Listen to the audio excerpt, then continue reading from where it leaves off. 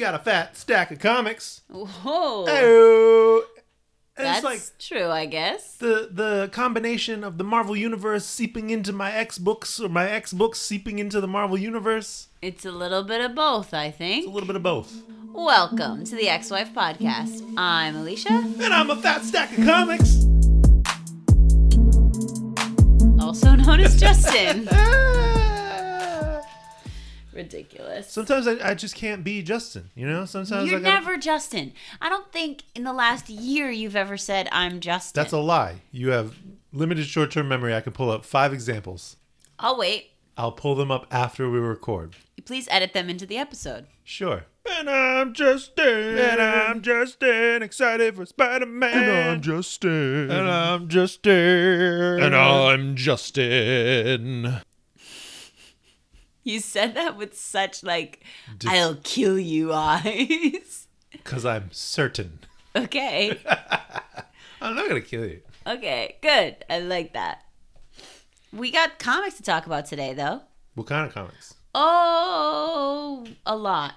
Oh, just one Digi and 5 Tangies? 5 Tangies. Wow. Let me tell you what they are. We got X-Men Unlimited, number 86. The Invincible Iron Man, number 6. Flashback. Rogue and Gambit, number 3. Captain Marvel, number 49. Wolverine versus Weapons of X, number 33. X-Men Red, number 11. Wow. That's Whoa. So many things. So many. So great. But first... The news. It's time for news. Look at the news. Yeah. Learn. No, let me say the last thing. No. News. Hey, so we got some news. He goes, news. We got some news. We got some Jean Grey news. Jean Grey. We talked about it on our Patreon episode because that's when it came out. A final transmission for the Fall of X. Yeah, and I had feelings about it. She's got feelings. I've got feelings. They are less salty. I just don't want Jean Grey to be the answer to everything. But she's not. She's the answer to this thing. But also understand that the Phoenix has been heavily seeded into being the one that can fight the Dominion. From what? Data pages. Inferno. Data pages. And Inferno. The OG? No. The new one. The new one. You know things. I trust you. I know. You read those data pages like they mean something. They do. Especially when they're from Hickman. Or Al. Alistair. Al Ewing. But yeah, so it's a 4-issue miniseries. It's coming. It's the Fall of X. It ties the past to the present in Jean Grey's life as she explores where things went wrong. What happened with that Phoenix? What happened? Because, I mean, the cover is very Phoenix. It's very Phoenix. And, right, Jamaica Bay. Bay. We had a little hiccup talking about this on Patreon. There's also water. There's water on the cover. That's the water that the Phoenix was involved with, called Jamaica Bay. She was so happy. She's like, look at the hair. It's definitely the Phoenix. You can't tell me that it's not the Phoenix. And I was like, yeah, because it's also coming from Jamaica Bay, like the first appearance of the Phoenix. You didn't say it like that, though. You just said it's also Jamaica Bay. Period. Sure. Great. Exclamation point, more like it. It's interesting because, I mean, we're talking about it now. I was going to save it when we talk about the cover. But look at Captain Marvel 49. That cover, in comparison to Uncanny X-Men number 101, it's kind of like a mirror of the two. Oh, it's very Phoenixy. Show me. Oh, yeah. Right? Carol's arms are down. The Phoenix's arms are up. You can even see some kind of mirror with the 3 characters that are there. Gambit's looking like Cyclops. Yeah. Wolverine is looking like Storm. Yeah. You right. I just thought that was really interesting and wanted to call it out. Good one. We're talking about Phoenix. We're talking about Captain Marvel. We're talking about... the news. Yeah, we already said that. That's already been established. Articles on Marvel. Oh my God. Articles on Someone's Marvel.com. salty tonight. What are you talking about? I'm salt free, baby. All right, Marvel.com. Articles on Marvel.com. There's an article about Captain Marvel and Rogue's history. Where the little spat came from. I think that's a very, timely. important article to tie into this issue. Especially for these 2 issues as it comes up a couple different ways. Yeah. Also an article about the Uncanny Avengers. Topical. You want to talk about things that happened last week at Free Comic Book Day as the Uncanny Avengers are coming back under Mr. Duggan's pen. Can't wait. The second time he will be writing a title called Uncanny Avengers. Oh, interesting. Orcus. Those jerks. There's a whole thing talking about, hey, who are these guys? What's Orcus? Meet Orcus. No, don't meet them. Go away. The X-Men's greatest threat yet, which I think, That's a bold statement, but also probably true. Probably true. I gotta be honest, there was not much news this week, so I'm reaching. Oh, well, what's your personal news? Well, we're not there yet. Oh. There's one more thing. Guardians of the Galaxy 3 came out. It did, and we saw it. We saw it. Ton of fun. Some interesting theories that I dove into and looked up that I don't want to talk about right now because it's spoilery. So good to know Justin looked up some theories, but go watch the movie for yourself. Yeah, go watch the movie for yourself and wonder, hey, Star-Lord, you used to have a helmet, right? Question mark? Interesting. Huh. Anyway, what's your personal news this week? You got personal... I didn't come prepared. You didn't come prepared? Give me a second. I got two things. Oh, okay. Well, what are they? Well, one is really just... One, I found $40 Oh, yeah, that at the park near our house. And it was kind of instant great afternoon. Yeah. I was walking around the park. I saw this box of cigarettes on the ground. I kicked it kind of out of just anger or, like, how dare you litter? And then it flipped over. There was two 20s stuffed in the back sleeve. Nice. I took them and I threw out the cigarettes. And then you had a party. And I had a low-key party. I got a haircut. Ooh. My first professional haircut since before COVID. Because ever since I found out, hey, Alicia can buzz my head for free, I swore I would never pay for a haircut again. And I still haven't. I hold myself to that. Okay, but you could just keep getting a haircut because it looks really nice, so much better than when I do it. No, it looks exactly the same. No, it doesn't. It looks very much the same. That is a bold-faced lie. That is a gradient of levels. When I do it, it is one buzz. And that's fine. No, it's not. Two people at work were like, I feel like I should salute you, or are you ready for basic training? And that's not, I don't know if that's meant to be a compliment, but it doesn't feel good. It's like, oh, cool, great. Anyway, I went to Wendy's. Yep. I bought a box of cookies for improv practice and 2 lottery tickets. It was $40, well spent. Nice. The other thing was just I took a giant hammer and destroyed a metal shed over the weekend. And it was a ton of fun, but also really tiring and exhausting. The hammer is about half the size of me. I'm a big dude. I'm over 6 feet. Yeah. So my news, I got it. I came up with it. Great. Fantastic. So on Star Wars Day last week, I purchased a shirt, a Rebel Alliance shirt, and I was really excited about it. And then I wore it to work, where I work with a bunch of nerdy people. Yep. And I waited all day for someone to be like, yo, look at that shirt. And I had to say to multiple people, yo, look at my shirt. Isn't it so cool? And then they were like, oh, yeah, it's cool. And I was so upset. And then the kids came in for dance class, and they did their dance class. And this one kid, Ruben, who doesn't really talk to anyone, he's really shy, he's really reserved. At the end of the class, I was like off to the side. I don't teach the class. And he was like, hey, I really like your shirt. It's super cool. And I was like, yes, thank you, Ruben. That made my whole day. And then after I said, I've been waiting all day for someone to tell me that my shirt was cool, then this other girl, Callie, goes, hey, I like your thing is cool. And I was like, my shirt? And she was like, yeah, your thing. Yeah, it's cool. Yeah. And I was like, thanks, Callie. I appreciate you making me feel good, even though you don't like it. It's whatever okay. you wanted, but that thing. I just thought it was so adorable.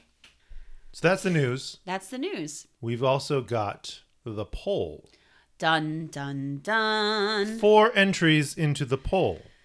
All right, so we've got Rogue and Gambit, Captain Marvel, Wolverine, and X-Men Red. Yes, and I was surprised by this poll. I don't want to say things that'll throw you off, but I was surprised by this poll. Okay, so X-Men Red wins. Obviously. 63%. 78. All right. Sure. I tempered my guess because you said you were surprised. I was surprised by something else. You were surprised by something else. Captain Marvel was second? It was not. Rogue and Gambit was second What? with 17%. This is still not the surprise. What? Okay. What was third? I don't know. My brain is mush. Of the 3 Rogue and Gambit issues, this was probably my favorite, so I'll allow it, and that's great. Okay. So Wolverine? Curls has some great questions later on. No. Captain Marvel is third with 7%, and Wolverine, number 33, is our first goose egg. Nothing? 0%. None votes? None votes. Not even a... What? Not even... I was looking through it because I was banking on Eric Huffman because he loves Wolverine. I love Wolverine. I didn't... You know, I'm gonna log in and vote for it right now. You can't tamper with the poll like I do whatever I want. I'm telling you, you can't. I disseminate the news. I am the government and the media. I literally hate that so much. Overthrow. Hey, let's talk Rebel about Alliance. Hey, this is a cool shirt. Let's talk about X-Men Unlimited. All right, listen. Nature Girl needs to take a seat. This is the final X-Men Green arc. The final. They promised us. Yeah, because they're gonna take down Nature Girl. Okay, with friendship. I've got something to say before we even get into the content of this. What in the heck is Kate Pride wearing? That is a horrific outfit. She looks like she's trying to hide that she's decapitated with that scarf. And like her eyes are not even open. She's like asleep in her image. I'm upset. You done my girl dirty. What's even happening there? She's just trying to hang out, you know? She's just trying to lead the council. Oh, yeah, I see what you're talking about. Actually, most of their eyes are closed. Yeah, it's interesting. But basically, the council is mad because... What do we do about Nature Girl? Nature Girl's still out there wreaking havoc, but they aren't able to find her because she's in hiding with her spider girlfriend, and her spider girlfriend is like, yo, Nature Girl, is what we're doing actually good? Because it seems like it's bad. Seems like it's terrible. It seems like it's actually the opposite, and really Nature Girl's like living in hiding, and she's got this plot where she's gonna... She got the serum, Horticulture's crazy serum, right? It's theirs. Yes. And she's tricked these dragonflies into... Or trained these dragonflies into carrying little droplets of it. And she's just going to like drop it all over cities and towns and just retrograde or like de-evolutionize. I can't think of the correct word right now. Anyone and everyone that it lands on. It could be an animal. It can be a human. It could be a mutant. Doesn't matter. As long as it's not Nature Girl and her team, then it's fine. And it's like a little crazy. Yeah, no, it's definitely crazy. I've been out on Nature Girl for a while. She lost her mind.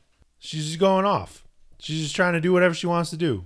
And she got this new secret hideout, and she got secret attack plans. And iBoy stepping in, trying to like, hey, let's not kill people and turn everybody into primordial ooze. Yeah, iBoy's like, hey, I'm here to set things straight. Get it together, Nature Girl. Yeah. Written by Steve Orlando, art by Emilio Lasso, colors Rachel Rosenberg, letters Joe Sabino in the house. Joey says. News. I got out of the news, I gotta say. So there's this, I don't know if y'all know the app Marco Polo, but we started talking about what it means to pull a so-and-so, because like this girl who hasn't been on the app for a while came back on, and she started with like a little animal in the frame, and I thought it was my friend Kelly because that's something Kelly would do. So then we were like, oh, you totally pulled to Kelly, which got us on this tangent of like, how do you pull a whoever, right? And so I asked, like, what's pulling an Alicia? And first my friend Nikki said pulling an Alicia is like scheduling yourself to be in 5 places at once and being in all 5 places at once, and then posting about it on social media on 3 different channels. Accurate. And I was like, okay, that hurts, but it seems legit. But then my friend Lindsay said, no, pulling an Alicia is a singing salutation. It's when you say, hello, friends, or something like that. And I was like, that's accurate. Yeah. Also, and I choose that one. If I have to pick one, I would like it to be the singing salutations. Thank you. They're both accurate. Yeah. Okay, Iron Man? Iron Man, the highest level. The highest level. And by that, I mean, hey, we got a cover with classic characters. Dope. We got a throwback framing device He's writing an autobiography, and we're going back to our West Coast Avengers days where we're talking about blocking telepaths. That's the big important bit. And he's wearing a sick 80s suit. Right? The Civil Centurion. There's a difference. And this time, he doesn't tell anybody that he's Tony Stark. Iron Man and Tony Stark are two different entities. Which, if you talk to Warlion, that is factually inaccurate. That he has been outed as Tony Stark at this point in continuity. Okay, well, not right now in this story, okay? And Tony is like trying to figure out who this Hazel Kendall is, who seems to be interrupting the plans for Psyblockers, but psych, let's meet with Nick Fury. JK, it's not Nick Fury, it's Emma, get it, Emma Frost. How excited were you to see your girl right here? I was so excited. You were not expecting it, even though she's kind of on a cover. I was only expecting it because I saw the post that you posted that was like, oh, is Emma Frost an Invincible Iron Man? Yeah, arguably more than anything else. And I was like, wah, wah. But that's okay. I still loved it. And she's not only pretending to be Nick Fury, but she's also pretending to be Hazel. And she also says, yo, Iron Man, why don't you fight all of Spider-Man's villains real quick while I mind control them so I can get away with this briefcase of secrets, and you don't know this anymore. These are not the droids they're looking for. You do not remember me. And then all of a sudden he does remember in the middle of the night. And there you have it. Which is interesting, right? So I feel like this is Jerry saying, no, they are not going to be together because they have this past and Tony is going to remember it and it's not a good time. Thanks, Jerry. Thanks, Jerry. I liked seeing like classic villain Emma. Yeah. You know? Well, it was nice. This felt like Devil's Reign. It felt like the X-Men Devil's Reign content where Jerry was saying, all right, let's seed some history with Emma Frost, connecting her to another Marvel character and play with that later on. As Kingpin has come back into the conversation, as that has blown up again later on. I just think that it's an interesting way, especially with him on these different books, being on X-Men, being on Iron Man, being on Uncanny Avengers soon, to be able to weave this into, he's basically making his own continuity of the Jerryverse. The Jerryverse, sure. And I'm here for it. To Warlion's protests, he is ignoring some key quality points of history, especially Spider-Man history. Oh no. Yeah. I mean, we could jump into this, but Warlion said, all of my thoughts about Iron Man are about how many continuity mistakes there are. So Tony was outed as Iron Man. Getting technology miniaturized, right? So they're talking about, they have this replica of Magneto's helmet and they want to install it into someone's scalp, essentially. So that you can block telepathy without having to wear a really dope helmet, but whatever. Right. It's fine if you don't want to look cool. Right. Getting miniaturized technology is hard when Reed and Hank do it all the time and they are Tony's science bros. You could just call up one of those guys and say, hey, give me some Pym particles. Give me some... If they do that, though, they have to reveal their plans, and they're trying to keep it secret from everybody, I feel. And it's not Tony. Yeah, it's not Tony who's trying to figure it out. It's the government who's hiring Tony to figure it out. You're right. But if they hire Tony and he says, hey, Reed, how do you do all that science? Let's talk about it.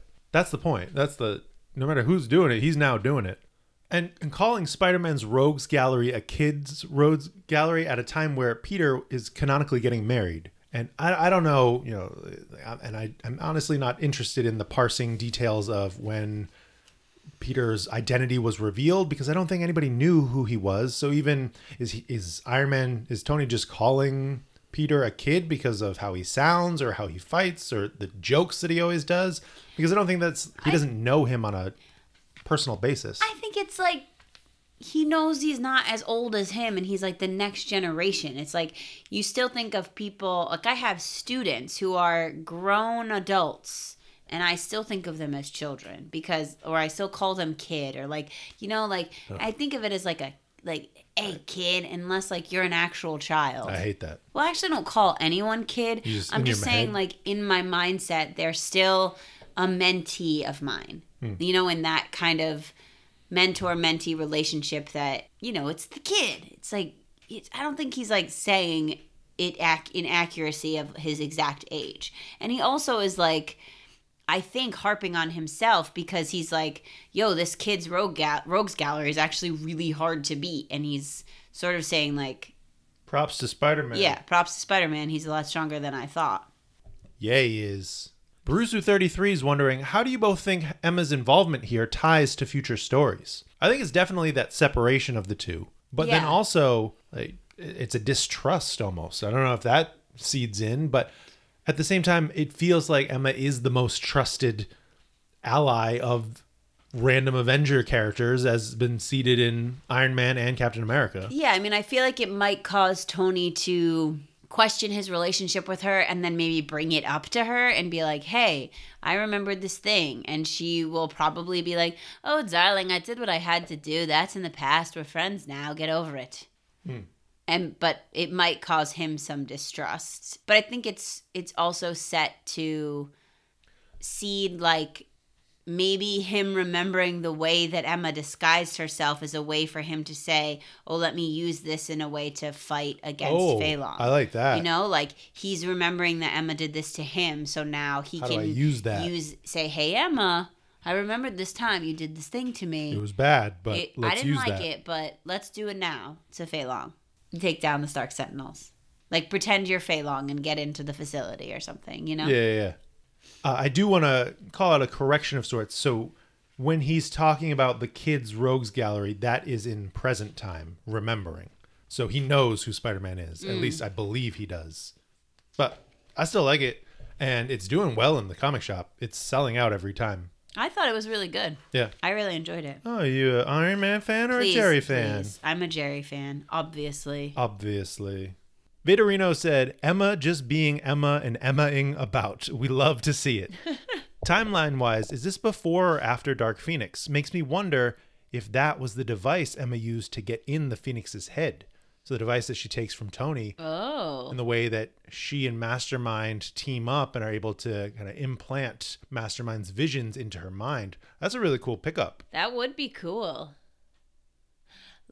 Headcanon, boom, it's in there. It's in there. That's what it is. In the world of the Ex-Wife podcast, that's the truth. And it would be even more interesting if that's what connects to her, the whole Jean Grey series, right? Jean Grey. The fact that this is what drives her to the Dark Phoenix.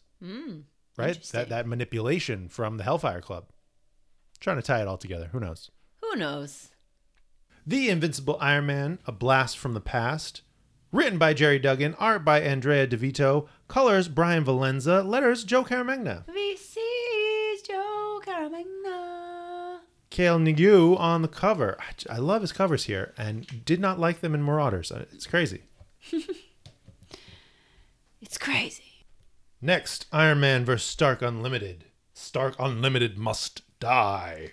Dun, dun, dun. Are you ready for some rogue and gambetito?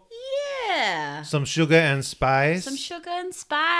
Art of Lucas posted something. It was a t-shirt of the two of them, Sugar and Spice, and Gambit saying something like, you can drain me anytime or something like that. It's like, whoa, Remy, oh. Oh, hey, oh.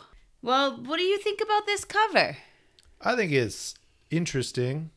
She's sad. She's looking sad. She's so sad. Watching ghost images of her husband getting jumped, but also, spoiler alert, this is not how it goes down. Correct. Unless somehow, I don't know. We'll see in issue 4. Kind of into the color scheme of it all. I think it's kind of cool, psychedelic-ish. But, the green. You know. And the sepia. It is sepia. What it is. Yeah. Are you ready? Sure. Page, turn, noise. The murder mommies are concerned. Not about Rogue.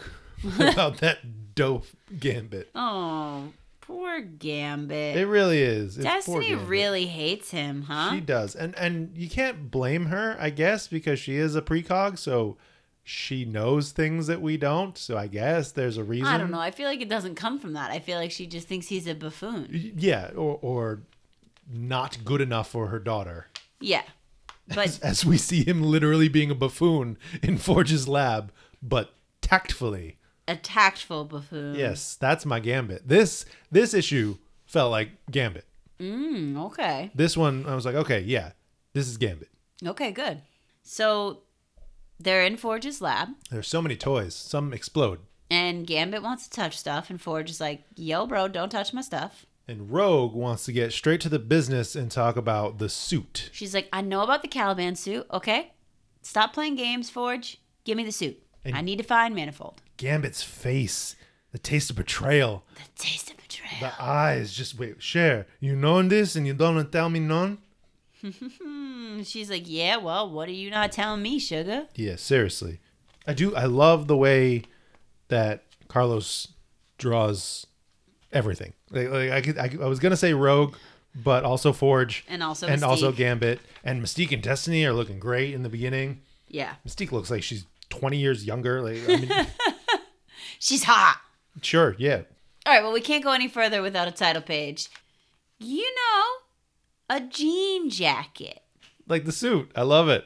Broken Promises and Broken Bones. Written by Stephanie Phillips, art by Carlos Gomez, colors David Curiel, letters Ariana Maher. This is Ariana Maher. Steve Morris on that cover with all the trippy colors. Take us to your notes, Forge. Tell us how you feel guilty about doing the right thing, but also having done a bad thing. Tell us how you're going to admit that you went to Sinister for help. Right. Ooh. And I feel like this issue is the most connected to Krakoa. Yes, for in sure. that it references this suit and a couple of other things as we go through. So, I don't know. Your feelings have changed. I don't know if I'd say that. I enjoyed this issue. Curls has a couple of questions asking if I'm still on the fence, or asking if we're still on the fence, but We'll see. we'll see. But either way, he's basically letting us know in this note that he hates what he did and therefore it must be destroyed. Burn it. Light it on fire like a pile of beast corpses. Meanwhile, flashback. Flashback to a wounded Wolverine after an escape by Rogue. I don't know exactly where this takes place, but I think it's early 90s. I was like, it takes place in the danger room, Justin. It says it right Ha there. ha ha. Where and when. Even Wolverine looks great.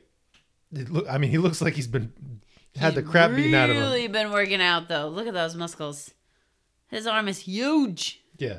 But yeah, he's having a rough time, but Rogue, she blasted off because she can't hang right now. And Gambit's going to go find her and make sure she's okay. Because Captain Marvel's powers are too much. And he's like, you know what? Kiss me and you'll figure out you can control them. This is sweet. It's so sweet. This is good Gambit. I love their relationship. Yeah. Sparks flying. As he is visibly dying from his speech bubbles fading. Oh. But then he says, but you know I won't even leave even when it hurts. I know. It's cute. But come back to the current day where things aren't going so well. It's not as romantic as they are in argument about this suit. Gambit's pissed. And Forge is like, guys, you don't need to argue because I don't even have it. So Yeah. it's fine. There was a suit that could trek and become any mutant, which I think is an interesting way to refer to it. Mm-hmm. That's not really something that I guess I'd put that together just seeing it, but now I understand the data page and what could, in the same way that we've seen in Free Comic Book Day, Captain Krakoa's suit was just captured. Right. So if that had also happened, that would have been if someone terrible. Stole the Caliban suit, we'd be in trouble. Right. And Rogue's a little mad. She's Well, like, what do you mean? She wanted it. I need that. All of it's gone? Look at her eyes. Her eyes are popping out in that panel where she's yelling at Forge. Everything is gone. And then what does Gambit do but touch the thing he's not supposed to touch and cause a giant explosion? Boom! I love Forge just going off. Get out of my lab. Get the F out of here. Get out of my laboratory! Didi, you have ruined everything. Get out of my laboratory. As they're walking away, still arguing. You ruin everything, Gambit. And he was like, oh, yeah? Yeah. What about this little disc of information? And just, it's like, I don't need to take this. I don't need you to yell at me. I don't need this. I did the right thing, even if it wasn't the right way to do it. I didn't light anybody on fire this time. Sure, I just lit Forge's lab on fire. I just destroyed property. Yeah, destroyed Krakoan intellectual property and things that probably would have helped us in the fall of X. Shipper. But either way, he's like, here you go, love. Yeah, he really actually saved the day. He's a gambling man and can read all your tells, Forge. You can be good at inventing, but you suck at cards. Yeah, don't think you can tell lies because it ain't going to work. And then he's like, yo, Rogue, see you later. You got to do the rest of this mission on your own. You can finish the mission. This was really just... My heart hurt. I don't know. Like, I get where he's coming from because to just go off on him like that. And at the same time, in issue 2, no, she definitely should have gone off on him for that. I mean, but I don't think so. Like... If you take just specifically the Gambit that's been in this series and all the shenanigans he's been doing and how he keeps like exploding things and causing mayhem, and then you're in this moment where you're trying to talk to Forge and then all Gambit does is touch something Forge literally said not to touch and then it explodes, you would get mad too. You wouldn't be like, oh, he must have done that for some other reason. The only thing in this series that I hold against Gambit is lighting that girl on fire. Right, but... You're telling me that if you and Gambit were partners and you were in an intense situation and he's messing around, touching stuff, and Forge is like, don't touch that. And then you get in a heated conversation with Forge and then Gambit touches something that Forge literally said not to touch and the whole place explodes, that you wouldn't be like, what the heck? Oh, classic Gambit Gams. You would be mad. You wouldn't just assume, hey, what'd you steal during that explosion? Sticky fingers. But it's really, for me, it's the panel where he kisses her on the forehead and you can like see the sadness in her face. That in both of their faces. Saving the world comes first. You know where you can find me, so go find Manifold. That just... Woof. Yeah. I understand where he's coming from. Even if he did just mess things up. And I understand where they're both coming from. So I guess that's where I'm at. Is that there was a miscommunication as we then... explore in this data page, but because Rogue goes to Rocket Raccoon for her relationship advice. Rocky, which, I mean, come on, I love this relationship. It's only been seeded a couple times that they are friends, and basically that one issue of X-Men that a lot of this comes out of. Mm-hmm. But this text message back and forth, Gambit seems distant, talking to the sage raccoon for relationship advice, and then just not wanting to deal with what he dishes out to her. Yeah, don't ask for advice you can't take. We're better at the physical than the verbal, you know? Gross, the vomit face. Vomit emoji. I'm a talking raccoon. I don't need to know your personal details. Meanwhile... this New Mexico find. This Rogue comes into a very obvious trap. Yeah, I mean, it's deep, but it's open. She could just fly right in. There's Manifold, but rumble, rumble, rumble. Who else is there? Everybody. But Lady Deathstrike and Juggernaut and Absorbing Man and Electro and also Vanisher. And they all have very vacant eyes. Yeah, something's not right.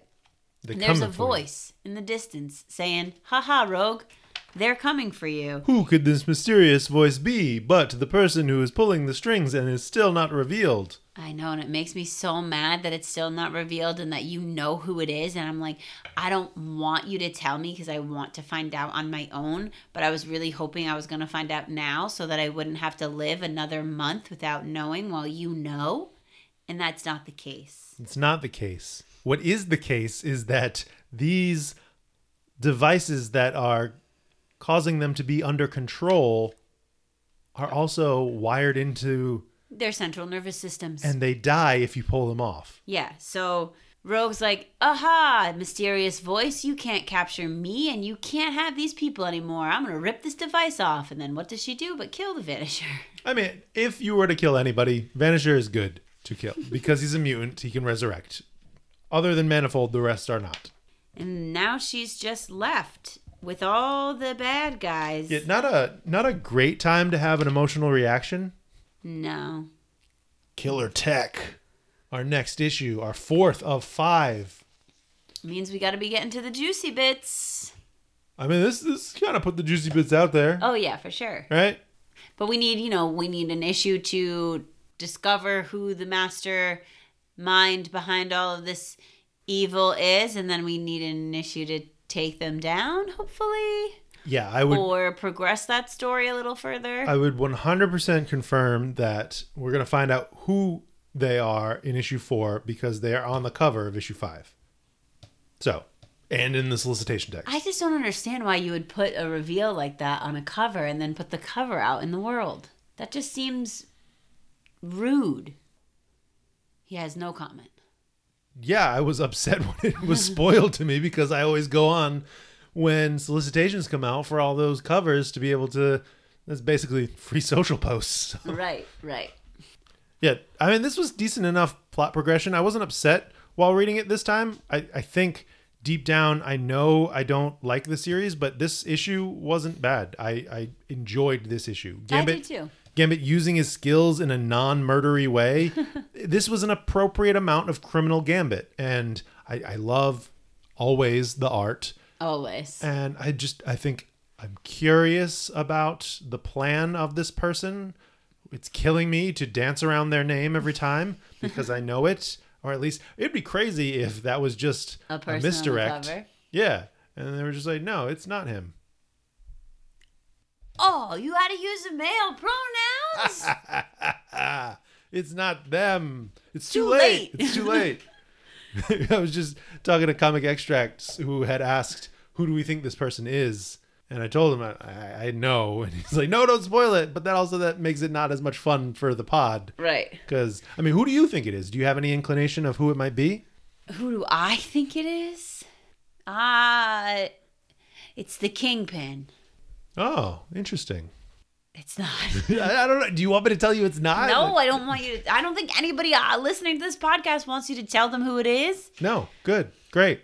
Wonderful. Surprise is in the moment. Well, if you wanted to know, you could just go on any site where you get previews or solicitations. I feel truly in my Gemini self right now because there's one part of me that's like, Google it immediately. And then there's another part of me that's like, no, wait and find out. Wait and find out. Barusu33 is loving Deathstrike more and more. It's so fun, especially because she used to be a meanie. I love the use of the word meanie in this because that is absolutely what Deathstrike was. But she's going through this renaissance now with Deadpool, with Rogue and Gambit, even with the X-Men issue where, okay, she can be friends. We can hang out. She cool. Adamantium fingers be damned. Curl says, to me, Rogue and Gambit is accurately showing the trials of a partner. Are y'all still on the fence? I mean, I've never really been on the fence. I've always liked it, but the way that you and other people reacted to the portrayal of Gambit made me question, should I like this? Is it kind of taking me down the wrong path? But I really enjoyed that issue, and I like seeing their relationship and seeing how, the toll it takes, because Curls is totally right in that these are two people who are both pulled in a million directions. They love each other so much, but they also can't give the accurate or appropriate amount of attention to the other person. So there's a lot of strain on their relationship. And, it's cool for them to be a staple relationship throughout the X and Marvel universe, but you have to know that realistically there's going to be some trouble sometimes. Some drama. And the sheer fact that the initiation of this, storyline started with them trying to take some time to be together and work on their stuff to then be led into yet another adventure where they don't have time to do that is kind of, and especially just the nature of the game, I guess. Yeah, and the foreboding nature of Destiny's visions and the fact that Gambit is on Dark X-Men after the fall and Rogue is not anywhere to be seen. Yeesh. Doesn't make me feel good inside. No, you're right. It doesn't. That flashback, Curls is saying, that flashback melted my heart. Are you sure you're still on the fence?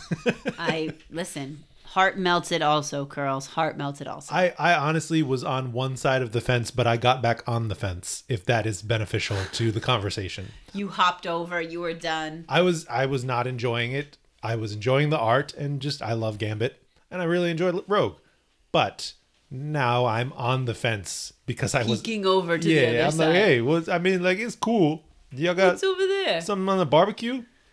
I'm a terrible neighbor. I'm very, very weird. Hanging out in the backyard, random hours, scaring the bunny rabbits. Don't scare the bunny rabbits. Sorry. You just laughing about the bunny rabbits?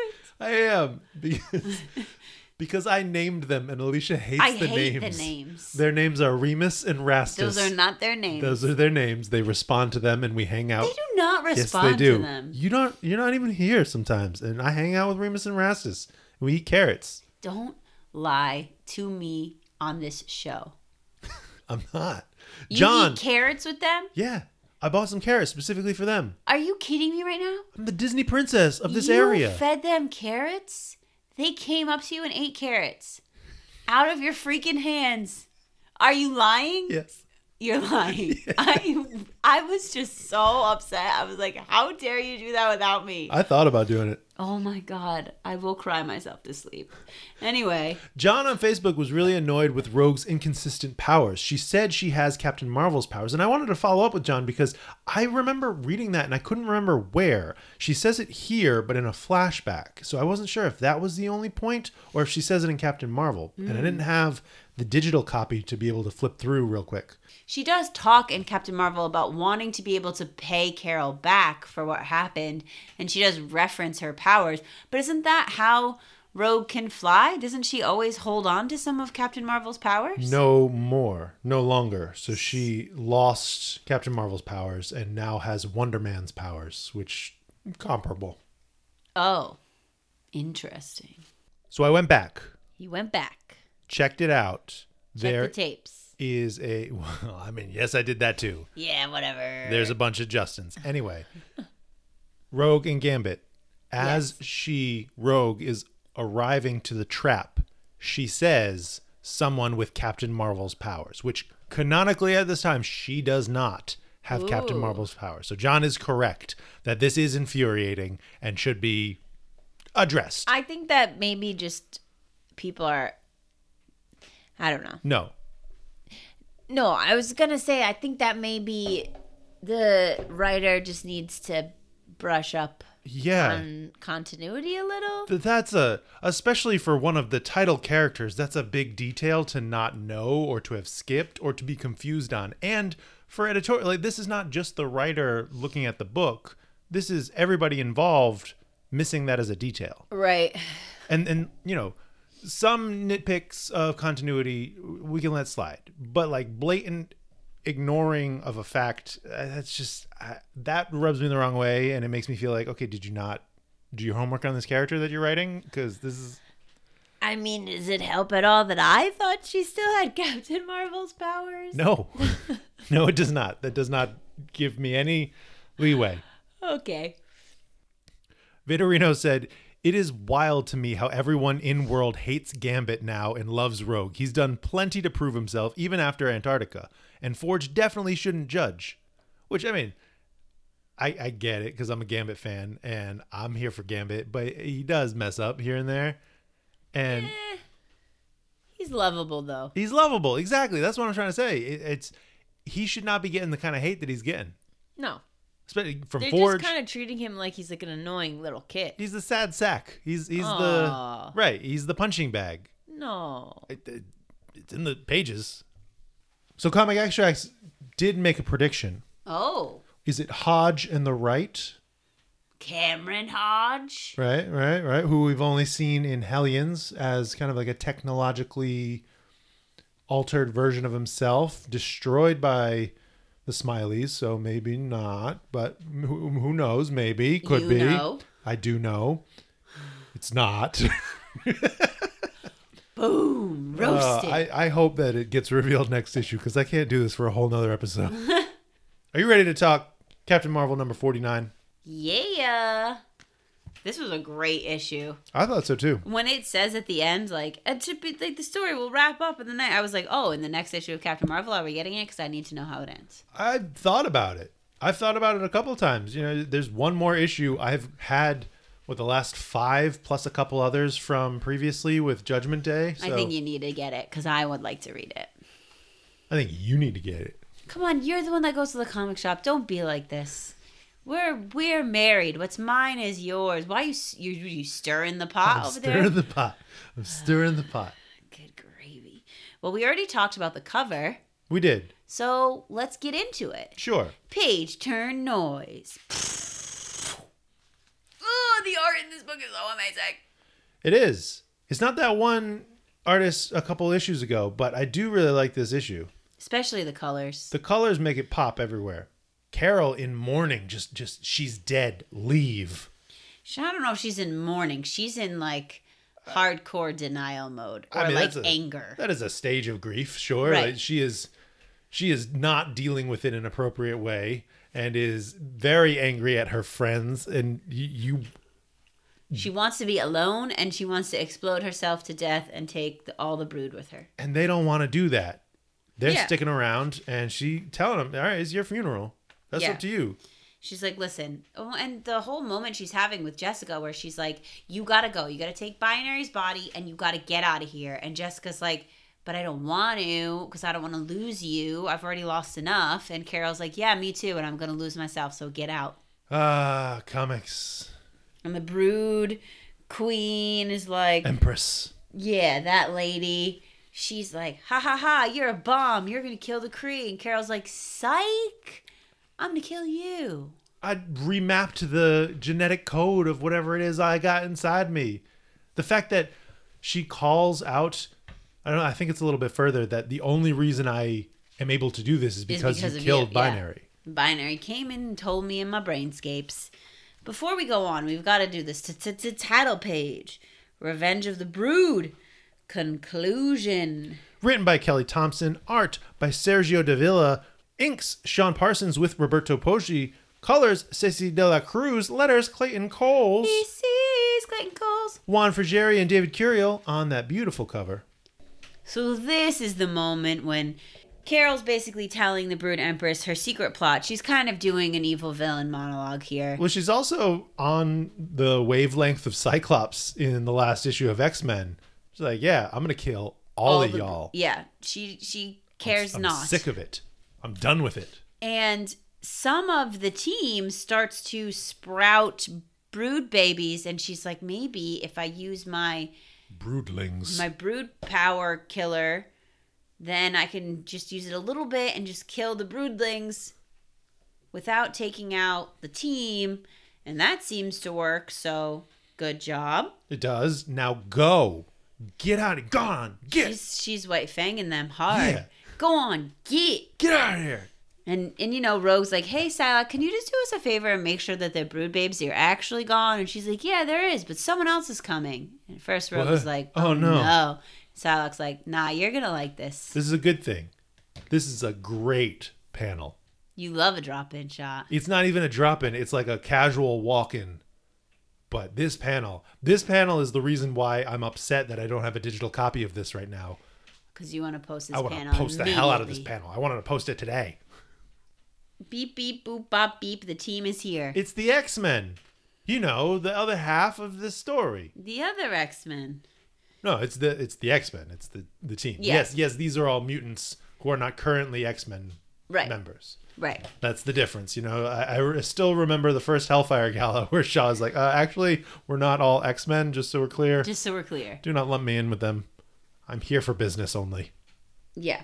And Cyclops is just immediately taking charge. And I kind of love it because I understand the way you say that. You don't seem to like it.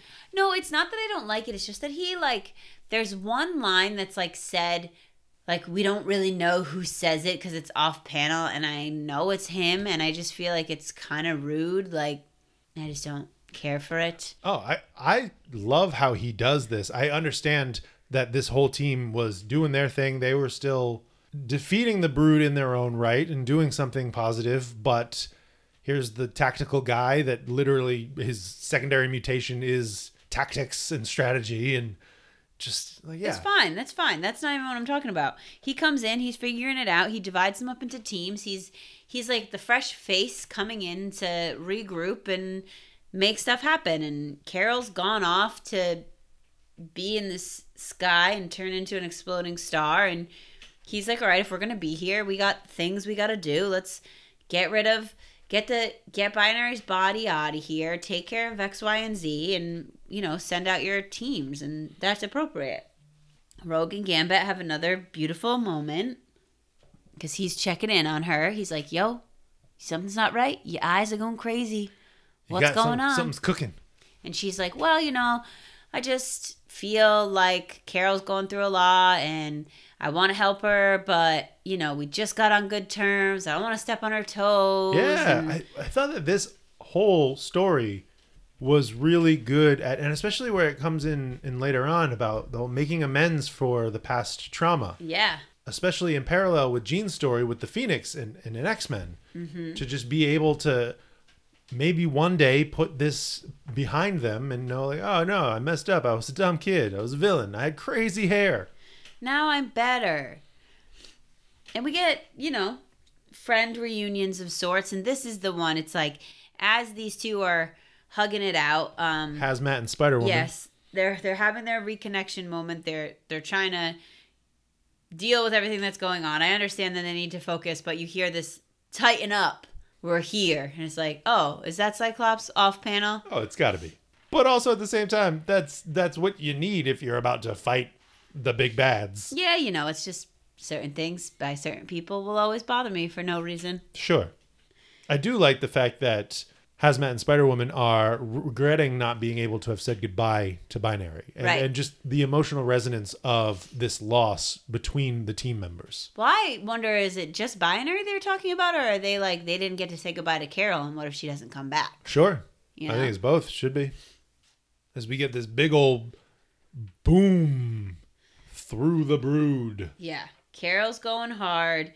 This the fighting, Talon and Wolverine fighting together. This is the art that I love. I will say that this art, I don't love all the faces all the time. Sure. But the dynamics action, of the yeah. shots, the action, it's so good. This reminds me of a panel of a double page splash in a previous issue that was very similar, where the whole team's going out. You know, I think we said it last issue, where the plot of this book has been very focused in that it doesn't introduce a whole lot of other things, right? It's this team fighting the Brood again and again, right? Mm-hmm.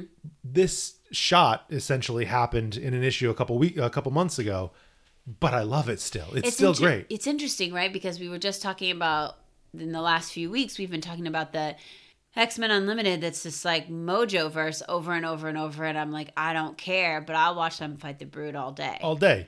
Slashing sleazoids left and right. The fact that Talon and Laura don't acknowledge each other at all in this issue.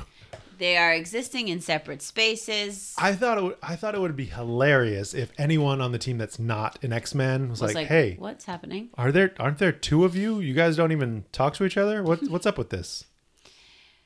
But Rogue has an idea, and so she's gonna ask Laura for a little extra juice, a little healing power up, because she's about to do something. About to get crazy. Don't worry, Remy's on board. He knows what's up. Does he? I don't know. Prob's not. We're just going for it. She's going to Carol. She's confronting Carol, and she's saying, listen, you don't have to do this by yourself. Lock it up. Let me help you. Power down. I won't. I love when she says, I won't take from you without asking, but we can share it, Carol. Share the burden. Yeah, no, this was a great moment. This is just... this exchange between the two of them, to have it teed up in that article, their history, their years of history, and to have really, I don't know if this is putting it at rest, but this is a step forward in their peace. Yeah. I thought it was a really beautiful moment. And they're able to, destroy the Empress, probably some other Brood, and then still be beautiful glowing stars and make their way back down and have their happy reunions. Yay. And go to what Carol is naming Planet Marvel. Love it. Here for it. And bury Binary. And, Rogue is telling Gambit how she didn't just absorb Carol's powers, but also her sadness. So which I love that. I just she feel needs like a minute. That's awesome and really deep to the story. Yeah. And then, we get the conclusion next in the big finish. The conclusion of the series with issue 50. Yeah, that feels like a big deal. Yeah, it is. It is. What'd you think?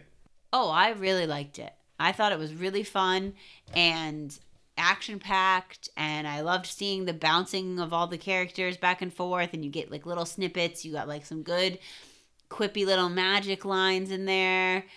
Yeah, I thought it was great. Yeah, especially emotionally. I just think that all the characters leaning on each other for support was really nice, and it showed how much they care. Rogue was just a standout in this issue, as well as Captain Marvel, but also Cyclops a little bit in his change in mood from wanting to kill them all to this idea of, no, all right, how do we solve this? How do we work together and do this? The team arrival shot, I will never not be excited about something like that. Right. And the action splash is just so beautiful. So great. Really great.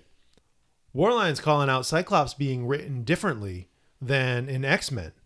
And he likes that because he hated how he was written in X-Men, wanting the genocide. Yeah, genocide's a great idea. I would agree. It did feel like he didn't really remember that part of his motivation when in this issue. Yeah, or there was a missed step of communication in the tie-in. Comic Extracts said that Captain Marvel had a really nice reconciliation between Rogue and Carol. A bit rushed, but I liked the concept. And I would agree that the moment between them felt a little rushed in that she comes up, she kind of saves the day, but it's beautiful in the big like expanse of powers, and to kind of walk her off that cliff and then to have it emotionally sit with Rogue after the fact. So that connection isn't done between the two of them, but it is furthered at this point. I think, I mean, I guess maybe I could see what you guys are saying about it being rushed in dialogue, but I think the visualization of the art of the two of them kind of like combining together and, you know, sharing a moment, that was a beautiful representation of the moment. Like if you paused and just looked at that art, you'd take in like that hug could last forever. Yeah, it's true. You don't know how long it was on in the universe. Right. And even just the amount of power building and the amount of planning to get to that moment. And really it was all about that moment. That was the big finish of this issue and of this arc, essentially. It did feel like the X-Men didn't do a whole lot. Well, I mean, they were there to help fight. Yeah. Vaderino said, "What a great conclusion. This whole Brood saga has been so interesting. I'm curious if this is laying the groundwork for a Brood genocide in the future. Carol didn't kill all Brood this time, but it feels right for a future plot point." I mean, they've been teasing it in X-Men. They teased it even again here. It's in the dialogue. It's out there. It's in people's minds. Yeah, it for sure feels like even though we've quote unquote defeated the Brood, that story is not over. Right. Are you ready for the bubs? Oh, yeah. I still can't believe this got no votes. Neither can I. This was a great issue. I thought so, too. I think this is a great story, too. In general, I feel like it's Percy at the top of what he's been working on for, 3 years or so across 2 different titles? Yeah. This cover, Beast is wielding the Cerebro sword. Yeah. That's interesting. Yeah. I remember when I first posted this cover, I'm pretty sure it was Art of Lucas that pointed out the fact that Wolverine in this image looks like he's about 7 feet tall in comparison to Beast. Like Wolverine is a very small guy compared to Beast, and just the fact that yes, Beast's leg is crouched, but Wolverine, they look like they're equal height in this moment. Upsetting. It is upsetting, especially for an artist like Lucas who works on making sure that people are represented size, and especially someone who is iconically a short stack. That's like saying Wolverine and Colossus are the same size. Yeah, I get it. Let's dive in. But I'm a big fan of this cover and the matchup energy. Yes. Yeah, like the whenever there's those like lines. The anime lines. Yeah, I'm into it. Yeah. All right, here we go. Ready? You ready? I'm ready. Okay.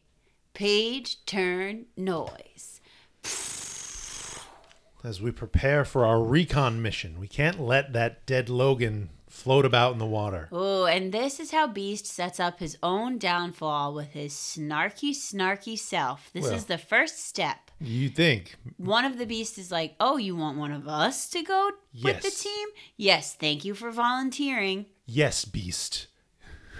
Yeah, there's too much beast. So beast. It's like you would never, in conversation, I would never say your name that much.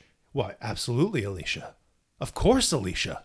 Well, You're when you right. want to hear your own name and praise yourself, you would. That's a good point. This is ego to the ultimate extent. Yeah. So they got to go find that lost Wolverine. As Maverick's spying eyes are in the distance. And Maverick's like, haha, I hid that lost Wolverine, and I see you looking, and what am I going to do but sneak in and kill you all? Because I'm pissed. That sub was super expensive. I love Maverick Unleashed. Yeah. I've never really been like, oh yeah, Maverick. He's just not had a whole lot to him, but this was a good Maverick issue. The other thing I really appreciate about this issue is I love when a Wolverine issue is really art heavy. Like that's still like there's so much of the story is being told by the art of, Maverick seeing Beast and the Wolverines enter the submarine. He's going in after them. You have this beautiful 2-page spread of him taking out the Wolverines one by one until he's left with the Beast. I love this floating, looking like he's dead, and then sneaking up behind him and shooting him in the face. Yeah.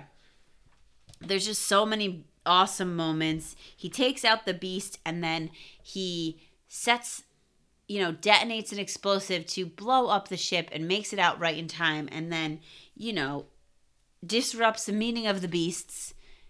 But they all think, well, that explosion was too intense and not even Maverick could have survived that. Right. So it was self-destruct. Everything must be fine. Just damn it all.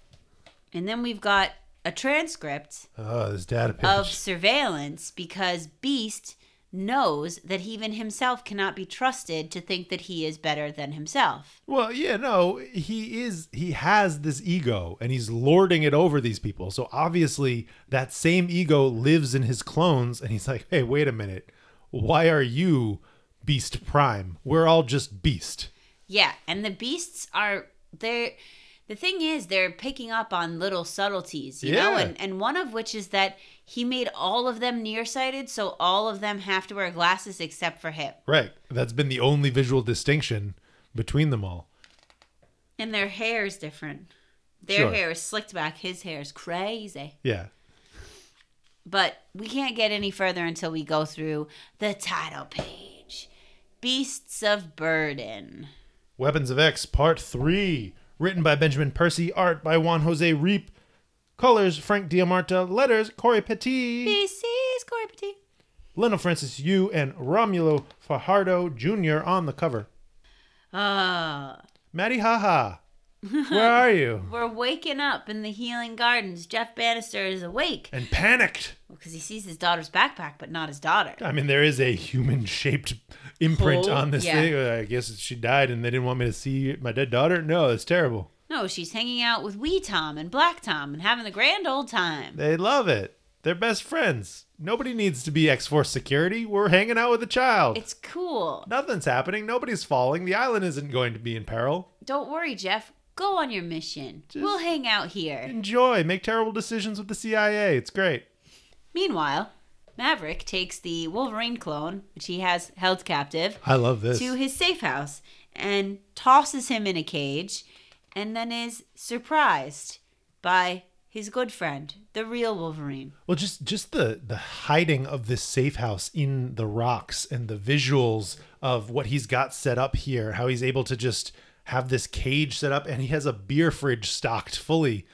And I just love these two in their relationship where it's like 1 minute they hate each other and the next minute they love each other. And Wolverine's like, listen, I know this was Beast. Like, let's sort this out. And then Maverick's like, yeah, let's go kill him together. Right. I just, the point of what the heck is going on? Long story, it's Beast. He's gone rogue. He's just doing whatever he wants. And the council says, yeah, go for it. Yeah. And the conversation of like, obviously this isn't me because if it was me, you'd be dead. And then Maverick says, these off-brand potato chip Wolverines, they're kind of dumb. It was like my favorite line of the whole book. I mean, they are. Brand potato chip Wolverines. They're so primal and rage-filled. I love this mercy kill from Wolverine to see this in the, and you got to think he's probably feeling some things right now, right? To see himself manipulated in this way, to want to not be reduced to this state as he's been put back into by someone that was supposed to be his teammate. But how is he mercy killing someone with a healing factor? He's stabbing him in the heart. But no, yeah, it doesn't make any sense. That guy's coming back to life once they leave. In the same way, how is the other Wolverine even dead, you know? Right. He's not. He's not. He can regain himself from a drop of blood. Yeah. We've seen it. And other magic infused, but whatever. It's fine because Beast's clearly not an iceberg. Iceberg is hiding out and he's about to do some more dirty business. Alicia has some qualms with this. That doesn't look like an iceberg. Those are clearly eye holes. Yeah, but it's on radar. Like, nobody can see that far in the dark. What are you talking about? I can clearly see that from the ship. From the ship? Look at, they're on the ship. Look at. Yes, They're on I the know. ship. That's a skeleton face. That is illuminated to an extent so you can see the details of all the people on this ship. That is not the dead of night as they are sneaking onto this freighter. Boo-hoo to you. I disagree. They should be able to tell that's not an iceberg. Look at that perfect roundness of the top. It's just a really nice iceberg. Unnatural. Fake iceberg. It doesn't matter. Iceberg implants. Whatever happens, it doesn't matter because whole world pharmacies is going down. The Wolverines are exploding it. This was maniacal. This was tactical to the next level. Just, it's genius and manipulative in a way that the council, even the black market of Hellfire, would never do. To kill all the medicine that would be going to this black market country, right? So the black market, I believe, is under Kate right now. Mm-hmm. They would potentially sell some things to England, but to eliminate their supply, to put lives in danger. He don't care. He doesn't care. He don't care about nobody. And then everybody's going to be like, oh, wow, I really want these Krakoan medicines. They're so much better than what we got. And then we carry on. The meeting of the beasts. Oh. They're plotting their fellow beast / leader Beast Prime's demise. Yeah, and we can't just come up to him because he would gas us. It's exactly what I would do. And we can't do anything about it because he can replace us as long as he has the Cerebro Sword, which means the Cerebro Sword is a source of helping his cloning, essentially. Sure, right, because I guess the Cerebro Sword also retains its Cerebro abilities, which we've seen throughout this series and run, as it's been wielded by Mikhail and used in various ways to not only create demon versions of Quentin Quire, but also travel through time. Yes. Cut to the CIA headquarters, where Jeff Bannister is back and... You know, Dolores is wondering, like, what the heck? Where you been? We thought something bad had happened. Also, why do you suddenly want to go back out into the field? Because I'm riled up. And also, the CIA clearly knows because Jeff is not breaking the news of Beast being a rogue agent. They already know. They already know all of it. And they know the fact that Krakoa is distanced from him, considering him a war criminal. Who's giving them this intel? Do they have a mole on the inside? That's a good question. That was before I got righteously pissed off. Back to the beasts. Oh, man. And the bubs. Oh, man. And Beast says, hey, fellow beasts. We got a little mission. We got a new mission. Why don't you come over here and let your guts get ripped out by these Wolverines, you dirty scoundrels. Sneaking up behind me like I wouldn't even notice. I got this whole place bugged. You think I'm not paranoid? I've been paranoid since the start. I'll kill you all. Just this panel of all the Wolverines attacking all the beasts. It's just ridiculous. It's so ridiculous. In the best way. Yes. Burn them. Burn them all. I'll begin processing their replacements. Because that's all you are. You're fodder. And I can get rid of you. To me. You're not people. And then Maverick has targeted Beast. He's gone through his process. That's what this data page gives us. Yep. And then he says, let's roll out and kill his ass dead. Bum, bum, bum. While the CIA team is rallying in the distance, also going after Beast and his lair. And then what happens, but we think, oh, we found someone. It's one of those Wolverine clones. Yeah, we're tracking, and we have a positive ID on a Wolverine clone, but we see it is actually Wolverine hanging out with Maverick in his cool boat, about to get shot up and killed, and shot to the head, ruining Maverick's boat. Maverick's gonna be really upset. All his nautical rides are blown up. But also, man's got an adamantium skull and a healing factor. So what is this going to do? What do they have? Do they have Mysterium bullets? I don't think so. Do they have even adamantium bullets? I don't know. They're the CIA. They came prepared. They have the X desk. They know stuff. They don't know enough. Are we talking about the secondary story before we review things for... I mean, quick recap, because it is important in the grand scheme of things. In a plot point that adds to the full thing. So we got a title page. Daggers and Claws. Written by Jean Luyên Yang and art by Peter Nguyen. Colors by J. David Ramos and letters Cory Petit. VC's Cory Petit. I apologize for not knowing how to pronounce these names. I'm trying my best. You're doing a great job. Basically... Follow-up. The Deadly Dagger, who is... Not Sister Dagger. You cannot call me that. Later, she says, you can call me Sister Dagger. Shang-Chi's sister. Sister is fighting these giant flower monsters, and Wolverine comes in to help.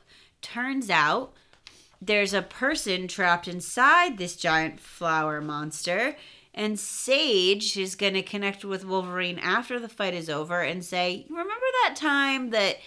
Zeno had the man thing, and then there was this manslaughter, and then there was a serum, and so that serum is kind of still active in a whole garden, and that garden happens to be swallowing tourists. Just trapping people and turning them into rage monsters. And just when you thought that the plant plots were done. Psych. Yeah. And so Wolverine and his new Sister Dagger go and slay some plant monsters, and that's what we got. But we know that Zeno's dirty dealings are still floating around in the atmosphere. Obviously, yeah. I mean, they killed the one base, but they have to have other things. And a lot of the resources that they sold to Mikhail. Right.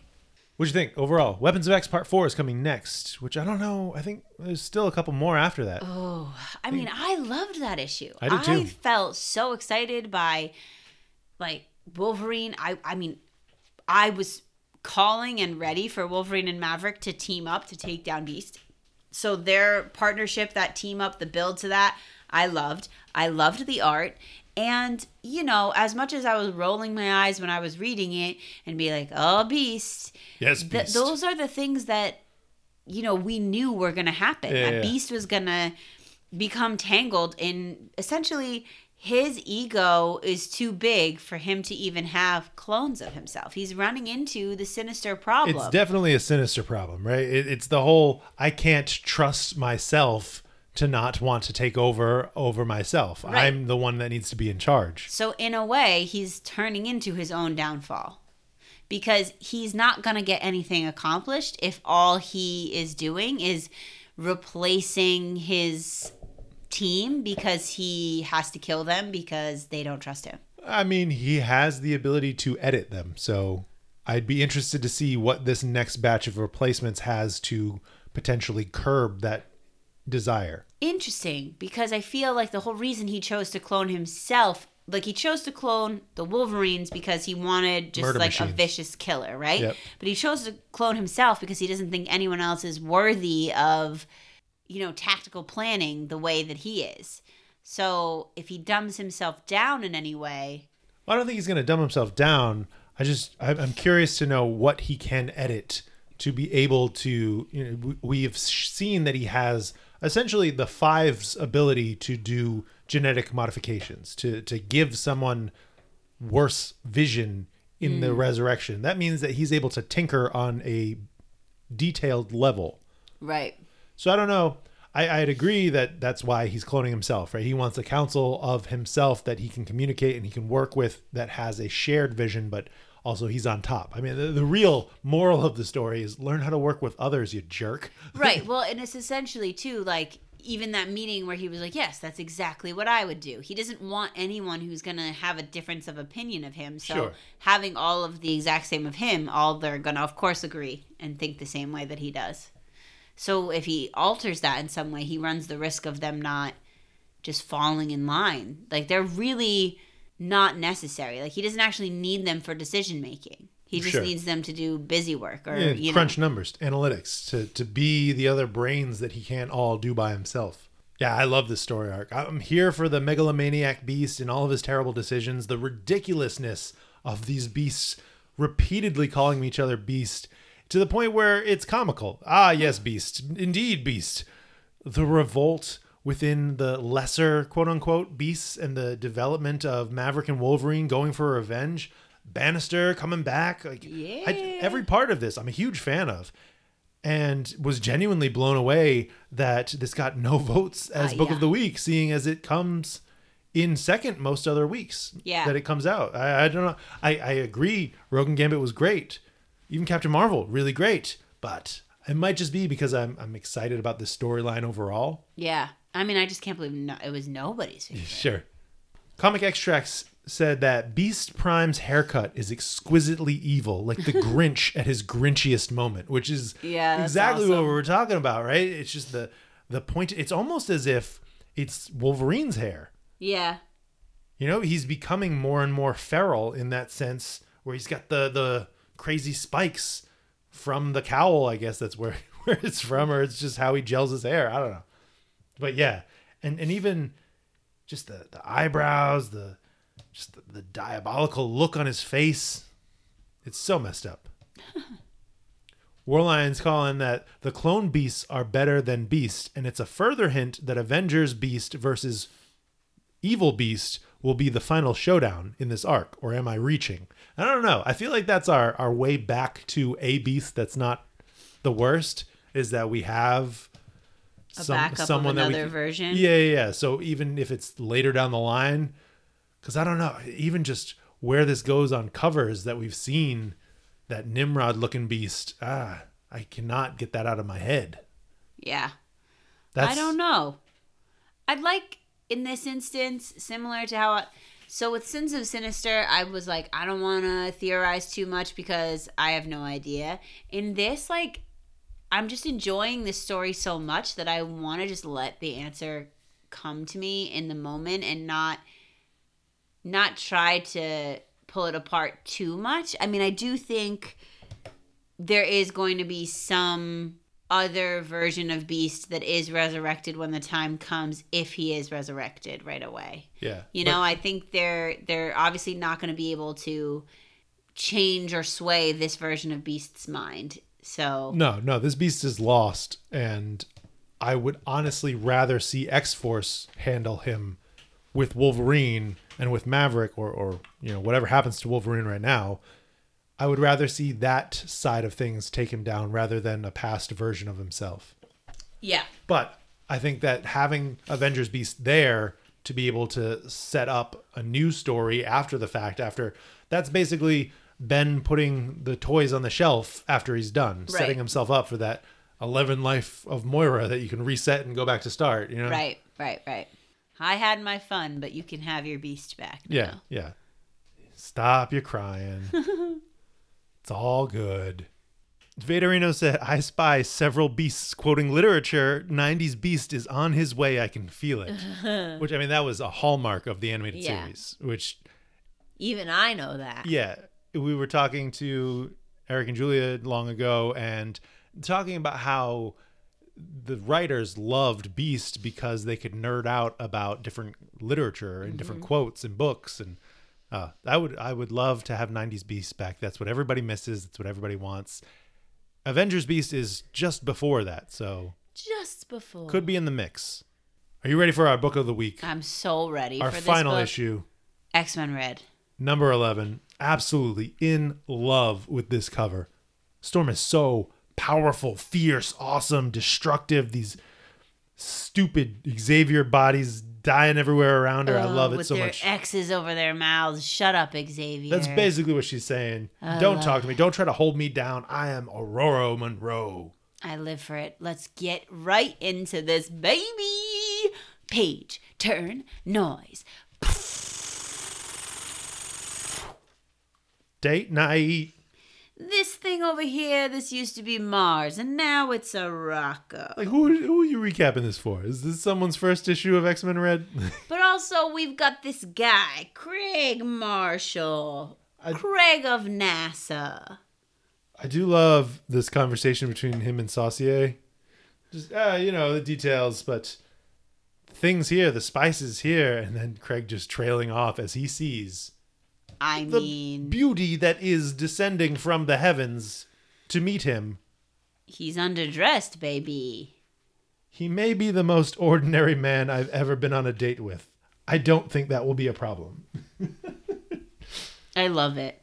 And she's comforting him, saying, listen, the last guy I went on a date with didn't even take his faceplate off, so... That was not a date, though. And the last guy I had dinner with. Sure. I think that's the distinction here. Where he's like, oh, is this purely diplomatic, or are we on an actual date? Or are we flirting? Yeah, well, and even just these...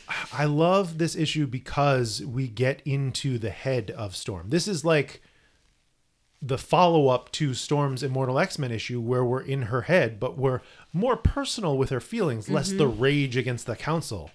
Yeah, for sure. And she's really like talking to us about Craig and how he is not even a mutant, but has stepped up and is becoming a part of the Arakko family by taking in these children who were left alone and sort of helping them find their way. And, then they're going to make that mutant from the future. What's her name? Quick? Yeah. Lulo? Oh, but she's already alive. Lulo. I thought there was another mutant that came in later that we were joking was like their baby or something. But maybe not. No, I don't think so. I love this comment to Fisher's Way, right? You can't heal if you don't speak the pain aloud. It's the same thing with Max, with when he first came to Arakko. To just hold it in his self and like, no, you're here. You have to share. Oh, sharing is weakness. Weakness can't be seen. You know so much about us Iraqi people. I love that as a through line of their culture, even as their culture is changing in such a drastic way. But, we can't have a nice dinner because freaking Charles Xavier has to be like, I need you immediately, Aurora. I need to talk to you about Eric. Sure. But also, I mean, the fact that Craig is both a Night Thrasher fan and a Storm fan, which is a great New Warriors callback. And the fact that, you think about humans that grow up in this world, mutants are real. Right? And to have this human perspective of, I've always thought you were awesome. I think that you guys get a bad rap for what you're doing for saving the world. And I hoped that more people would care. Right. And then Charles sticks his big dumb head in the way. And Storm is like, you know what? Craig, tell me more on our second date. Yeah. I got to go deal with this idiot. The fury that's building in these narrative boxes. Yes, Charles. We do need to talk. Now he summons me, his soldier, as if nothing has changed in all the years since, but too much has. This was just... Go home, Xavier. I'm not your student anymore. And we've made our way to the title page. A conversation long due. A storm on the horizon. Written by Al Ewing. Art by Stefano Caselli and Jacopo Camagni. Colors Federico Blee. Letters Ariana Maher. VC's Ariana Maher. A whole treasure trove of special thanks as we give credit to the people that gave us the origins of Storm. Basically what we're referring back to in the first meeting between the two and all those panels that call out in that splash, that amazing splash. Yes. Not to mention Russell Dodderman and Matthew Wilson on the cover, that amazing cover. But we're going to take a pause from the Storm side of things for a moment to visit this hot spring of sorts. Men of Leisure. Where we've got Berto and Nova, and your favorite Iraqi mutant. What? No.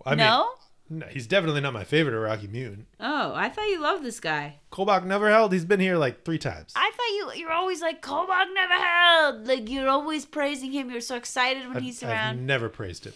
That's not true. That is very true. Play the tapes, everybody. Get the tapes out of here. The tapes don't live that readily accessible. Okay, well, I thought you liked this mutant a lot more than... Okay, my bad. Tarn, the White Sword. All Iska the Unbeaten. When Kobach was in the bar with Berto, you were like so hyped about it. No, that one time, that was issue 1. That was the first appearance. That was referenced recently, and I think that might be what you're pulling. No, you liked it. You were like, oh, never held Agree someone to hold him. disagree. Agree to disagree. Fine. I want someone to call to find the tapes for me. There's no tapes. All right. Anyway, moving on. They're in this hot springs. Just getting this too serious to hang vibe from Nova. Just the importance of what Arakko means to the galaxy. He's really the connection to our cosmic narratives out deeper in space. What's going on with the Guardians? What's going on with this lost meeting place among the cosmos? Right. Well, also his therapist told him he needs to chill for at least 6 hours a week or they're not his therapist anymore. Wise, a warrior who cannot rest can only die, Richard Rider. Love it. I love Kobach. I literally will kill you. Oh, God. The one... Oh, God. We'll get there in a second. But it's really just, they're talking about the date. They're talking about what's going on. This challenge that Kobach needs to go to. And then this panel where just the placement of Berto's knee as Kobach is standing is really... It made me do a double take of like, wow, man, that is some Iraqi endowment, my guy. Like the shape of the knee and the way that it's coming out of the water. If you don't understand, maybe you will when you're older. I don't know. I really didn't see that, but now I can't unsee it, and it's so uncomfortable to look at the panel. Especially with, and just look at Richard Rider's face in that panel as he's like, oh, wow. Yeah. That's a big old... Well, there's a whole conversation before that about how Nova's not really actually naked in this pool. You know, right. He's covered up a little bit. And Kobach's going to go challenge for his seat on the Great Ring. So he's going to go and he's giving his whole speech like, if you see me, I'll be awesome. If you don't, remember me because I'll be dead. Okay? Because I'm not going to yield.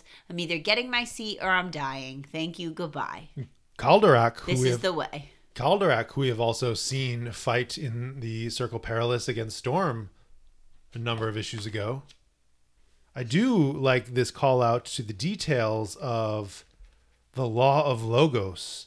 These preliminary events before they battle in the circle, the tests of fitness for the role. That it's not just can you kill the current government seat to take control.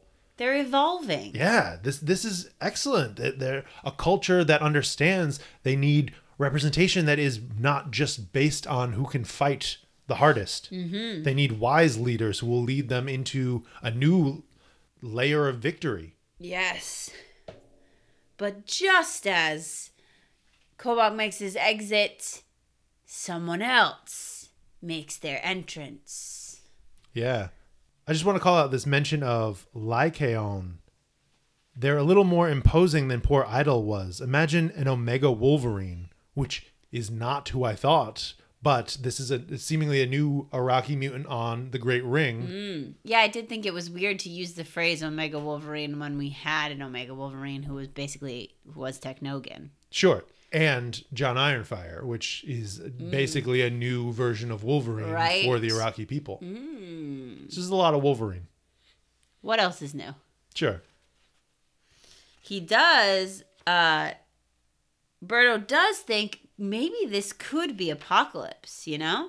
Because he kind of says it could be apocalyptic. And I think that's maybe he's secretly hoping Apocalypse is back. You know, I think it's definitely a possibility. This being connected to Otherworld, him being the one that we left. I would love if it was Apocalypse. It may certainly be, as we find later on in the issue. Yes. But we don't get to find out who it is, even though we already just said it, quite yet, because Storm has to go have words with Xavier. Ooh, throw down words in the council room. God, Xavier, shut up. If I didn't hate you before, all you're doing now is complaining. You're just complaining. You're like, everybody left me and I have to rule everything by myself and it's all on me. And why won't you tell me the precious moments that happened with Eric's last breath? They were meant for you, but I'm supposed to know everything, Storm. Tell them to me or I'll just go in your mind and take them. What the heck? No, I wholeheartedly agree that this is Charles Xavier at his worst here and is infuriating to Aurora, and rightfully so. This is exactly the follow-up to Immortal X-Men last week, as Aurora is still bringing up the recruitment problem. And this is interesting because we've not really made this a thing recently. This has not been something that I remember her expressing anger over. But I think it makes sense, right? To have lost her sense of self, her purpose in life, what she was getting meaning from, bringing life to these people who loved her for who she was, not who some man wanted her to be for his purpose. Well, I think the reason it's relevant right now is because I think she's feeling her connection to the Iraqi people is reminding her of her original, her original people. And this back and forth, so the call that was brought out of the space between when she left the council and when she decided that she's going to make her Colossus her proxy happens during this issue. It's because she's torn about what to do, and it comes down to this moment, and Charles is reminding her, choose me or choose your people, and she's like, listen, I already did this for you once, and I'm not doing it again. Like, you're not going to guilt me or force me into trying to achieve your dream when I'm trying to help a people achieve a dream simultaneously. And she brings up in this conversation his feeling that he needs to be the one to shoulder this all by himself, and that he talks about the council and really like belittles them and acts like they don't actually have any say. And that's what she's like, why would we want to be on your team if you don't actually consider us your team? You just consider us your puppets and your pawns, and you use us for things. I don't want to be a part of an organization like that anymore. I don't want to be a part of a world like that anymore. I want to be a part of a place where people actually care about each other and actually work together. So I choose Arakko. That lift each other up. No, it makes a ton of sense that this is what leads her to know that she's making the correct decision. That if her attention is split, Arakko is where it's needed. Yeah. And it's, just last week I was saying like, oh, Storm, you talk all this, you talking all this smack, but what are you doing for Krakoa? Why are you abandoning them? But when you read this issue, it really comes down to kind of like it's Charles's fault. Like, she doesn't want to feel...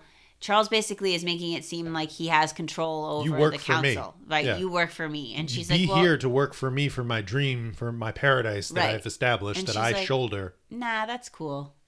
I love this disagreement of Max Eric versus Eric. That's not his real name. That's not his chosen. That's not who he goes by. Right. He chose to be Max. You have to respect that. Yeah. And yeah, just, I don't know, like...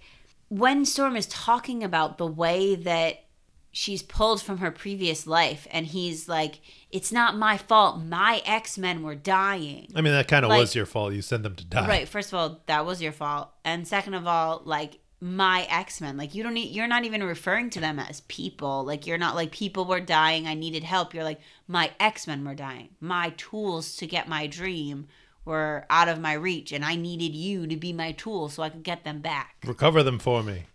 And just, if you love someone as much as Xavier claims to love Magneto, if the person whose arms he died in says his last words were private, they were not meant for you, respect that. Respect that. Right. Yeah, it's very forward of his wants, his desires, his reasoning for calling Max who he knew him to be. Right. It's him telling someone who is his direct report to him. It's power trips on mega level. And then on the, just to flip the script a little bit, like, I can understand that he is losing the person that he believes to have been his best friend, and he's grieving, and he doesn't have any closure, and he didn't get to say goodbye, and all of these things are valid, but it's Charles Xavier, so I'm like, yeah. I also think it's really interesting that in Immortal X-Men, he flat out told Storm, we don't have to talk about it right now, I got other things that I need to do. And then Here, it's immediately, I need you here right now. Right. It's like, girl, we just had this conversation. Right. Well, that's why, because he can't show any break in the wall. He can't show any weakness to the rest of the council. So that's why all the council leaves, and then he calls Storm, and again, has no respect for what she's doing outside of anything, and like becomes a giant head in the sky to say, I need you now. No, man. My time is my time. I mean, I would have told him, no, you're not my boss. You're not my dad. I'll see you in an hour or 3. Right. And I think the thing is, like, I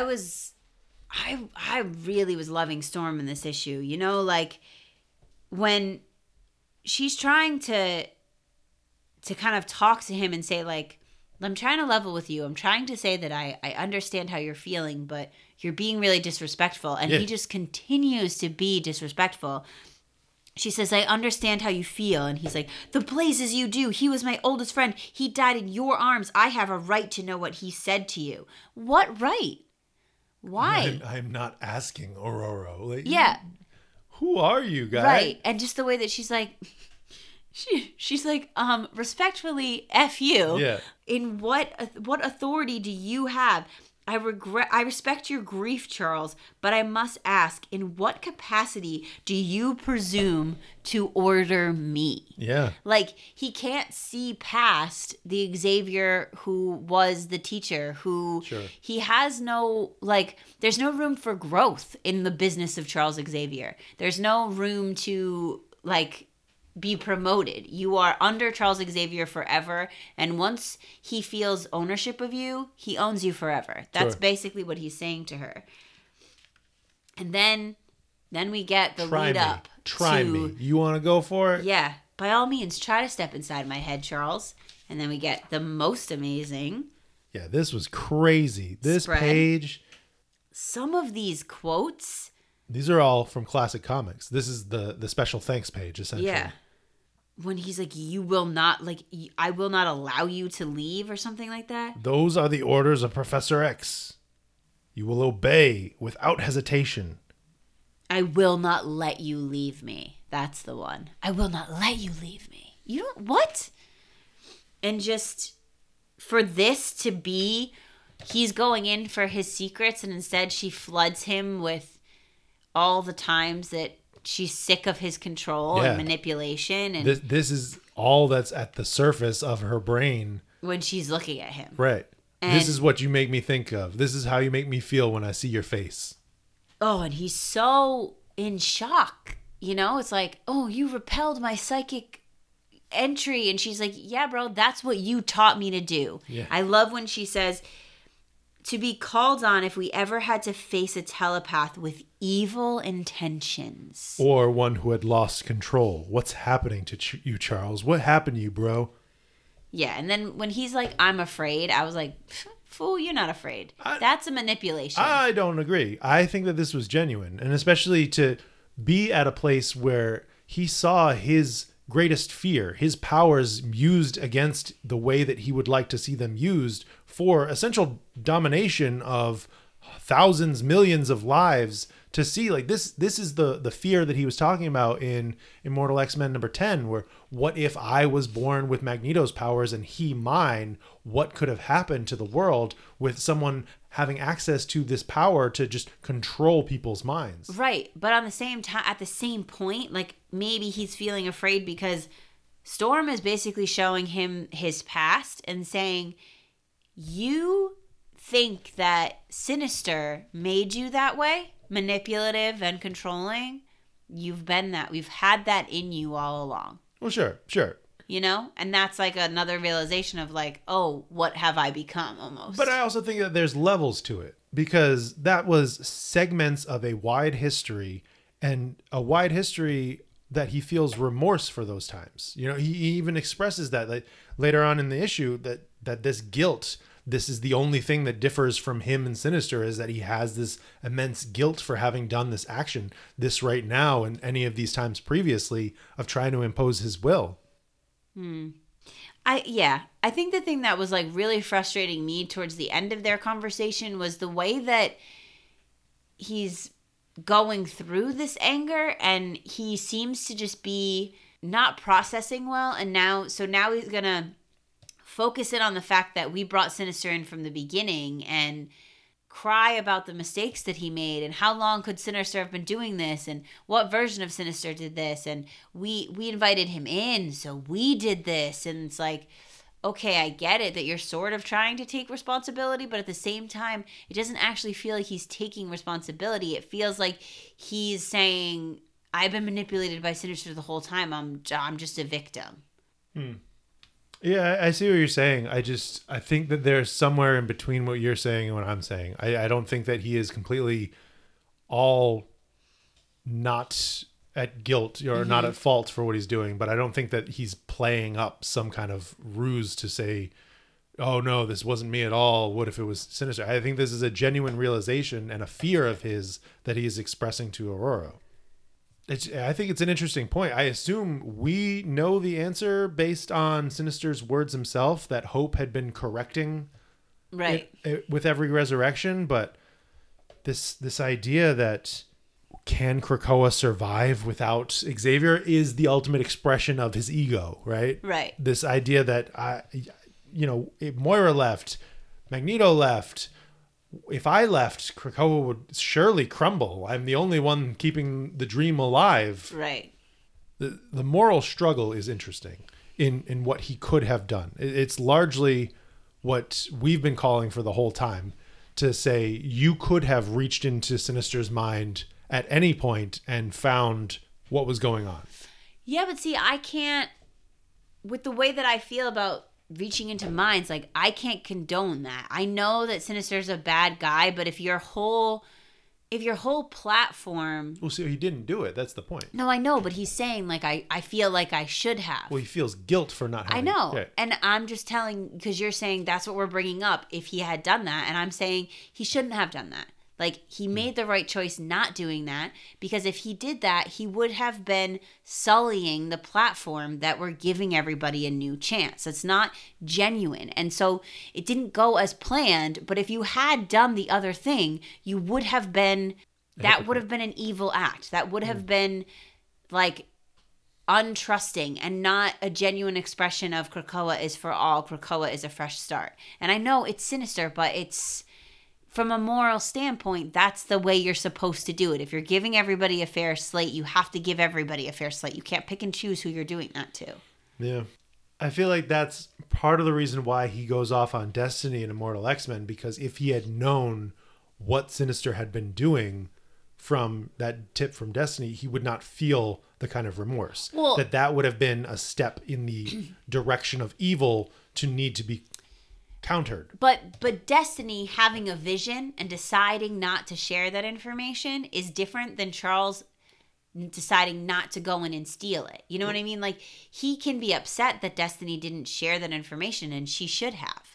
But what I felt like he was questioning here was like, why didn't I just go into Sinister's mind and steal his thoughts and make sure he wasn't up to anything? Because he says at one point, but if I had looked into Sinister's mind, forced his secrets from him, how much pain would it have spared the universe? So I understand what he's dealing with in the struggle that, like, could I have stopped this? But if he had done that, then people like me would have been upset with him for not, right? So, like, for just going into the mind. So I'm saying he understand. made the right choice, even though it's difficult to deal with at this point. But what I'm saying is that that's why he's so mad about, with the information that he would have had from Destiny. That wasn't just a vision. She also confirmed. Right. So that would have given him, in my mind, a fair shot to go after Sinister. That would not be morally compromising. Correct. Agreed. I think the thing that, like, the root of this whole problem, or this whole moment, which really leads Storm to her decision, is that Charles is faced with his guilt for what happened, but his focus is more on himself and his pride than it is on fixing the problem. Like, even though, or like, it's like, he wants to have the dream, but the dream is only the dream if he's the one behind it. If someone else accomplishes it, then it's not Charles's dream, because he's not the one getting the glory for it, or he's not the one that can claim this was mine because somebody else is doing it. And I think that that's where their conflict stems from, or their disagreement, is that... Well, he wants to do it alone. Right. He wants to be the person. He doesn't want to bring anybody in on the level that could support him in this. You want to talk about drawing a parallel to Rogue and Captain Marvel, that I can shoulder this burden with you. Yeah. I can do it with you. It's not just you against the world. It's you literally brought us all here to be a one people. Mm-hmm. Aurora does give some idea of what Max's words were. He asked me to watch you, not because of Sinister, but because of you, for bearing this weight alone and what it might drive you to do, how it's making you break even now, even without knowing that there are some legitimate reasons as to why you're breaking at this point. Mm-hmm. To have seen your powers perverted in a way that enslaved entire worlds. But also this amazing mic drop moment. Yeah. I'd like to think that a measure of concern lay at the root of Max's request. Charles, he was your friend, but after today, I am not. Don't take the gate to Arakko again. As she flies away. But that's not the end of the issue. That could have been. I mean, that was a mic drop moment. That was a maybe not a last page reveal, because this one is the crazy one. I feel like that was the end of the movie, and this is the post-credit scene. Sure, right. Yeah, this is teeing up the next issue. The next arc, essentially, as incoming blue blazes. I love this moment from Sunspot. Berto's like, hey, you say these crazy things that I don't know what they are, but I know that they're bad. But when you say things like blue blazes... Unsure where that lands. No, it's real bad. That's the worst. The worst. That's like the big top shelf swears. As this energy blast comes from the eternal gate of Arakko, blasting them backwards as a voice comes from the vision, comes from the power. You are of Arakko, men of fire and stars, but men at leisure? Wait, what? Yeah, well, because they're in a bathrobe. Yeah, and... this in an open vest shirt. What were you guys doing? Just lounging around on This is not what I've been told. This is not the stories of yore. The white sword has fallen, and 99 of his champions with him. I am the last. I bring you his legendary weapon, Purity, as proof of his last words. Tell them, he said. Tell them all. Genesis is coming. Is Apocalypse the white sword? No. Oh. The white sword is one of the 10 champions of Arakko who had the ability. He's the one that essentially is the reason why Krakoa and Arakko tied up, because he kept on sending his men to fight Gorgon. But Genesis is Apocalypse's wife, isn't Yes. it? Okay. Just making sure. So she's coming. And I assume that he's coming with her. He's coming with. At least from what we've seen in things. But this is John Ironfire, right? Like, not to be confused. This is the younger version of John Ironfire. This is how he comes to know that all the words that he says in Sins of Sinister pointing towards what he made a mistake of in the Genesis War, that he is the herald of that war. Yeah. I thought that was really interesting. And I like John Ironfire. Yeah, it's cool that he's back. He's around. And that he is a soldier of the White Sword. I mean, I'm upset that the White Sword is dead. I don't like that. I want to be very upfront and clear. And Warlion had said something too, that Al Ewing owes him one for killing his favorite Iraqi, which, he's on the short list. Yeah. What it means to be Iraqi. Next. Big picture. I mean, that was a great issue. Yeah. It was a great issue because the content of the issue was really wonderful. It took us on a journey. We got to see like a softer emotional side of Storm, and then this deep, really intense conversation and development between her and Xavier. Plus we got some fun bits of Arakko, plus the John Ironfire, drop. But it's, for me, the impact that it had on the way I was, like, I love Storm, okay? I always love Storm. But at the end of Immortal X-Men last week, I was kind of like, Storm, I don't feel really good about the way that you're throwing shade, and I don't feel really good about the way that you're handling the situation and your decision to just up and leave Krakoa. Like, I don't feel great about that. And then I read this issue, and I was like, nope, I get it. Support you 100%. Team Storm. Yeah. Top of my list. Sorry I ever doubted you. Yeah. You know, so I feel that the ability for me to really understand Storm's decision and to then fully back it after kind of questioning it in Immortal X-Men, that is huge for this issue to have done. Yeah. No, I thought that this was so good for Storm. And just her point of view, her reactions to Charles, her reactions to the council and what's going on. I love this series. Like, my love for this series has no bounds. This is likely my favorite Krakoan book. We did the best of X with Geek Explained that's coming out in a couple weeks, where we have a bracket of who wins. And yeah, no spoilers, but X-Men Red was a great book. Yeah. in that conversation. Yeah, I'm a big Storm fan. I'm a huge world narrative fan, and I'm always here for the quote unquote quiet issue that still hits as hard as the big action issues. To have this coming out of Sins of Sinister, letting things settle, and then the last couple of pages drop a bomb for the next arc and set that up. I loved it. I love when we get to see them being people, but at the same time use this to set up what's coming next. Sunspot, Nova, Kobach being friends is great.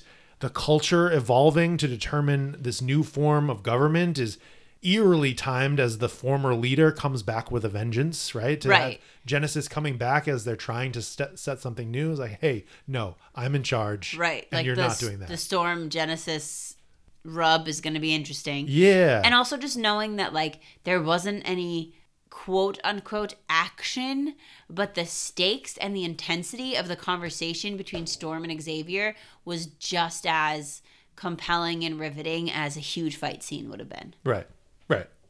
Yeah, it's the same as, it reminds me of the issue about death, right? That issue is so good. So good talking about these concepts, not really action packed, but still developing a lot of character story. That's probably still one of my favorites. I don't know. I love all of X-Men Red. Forget it. I can't choose.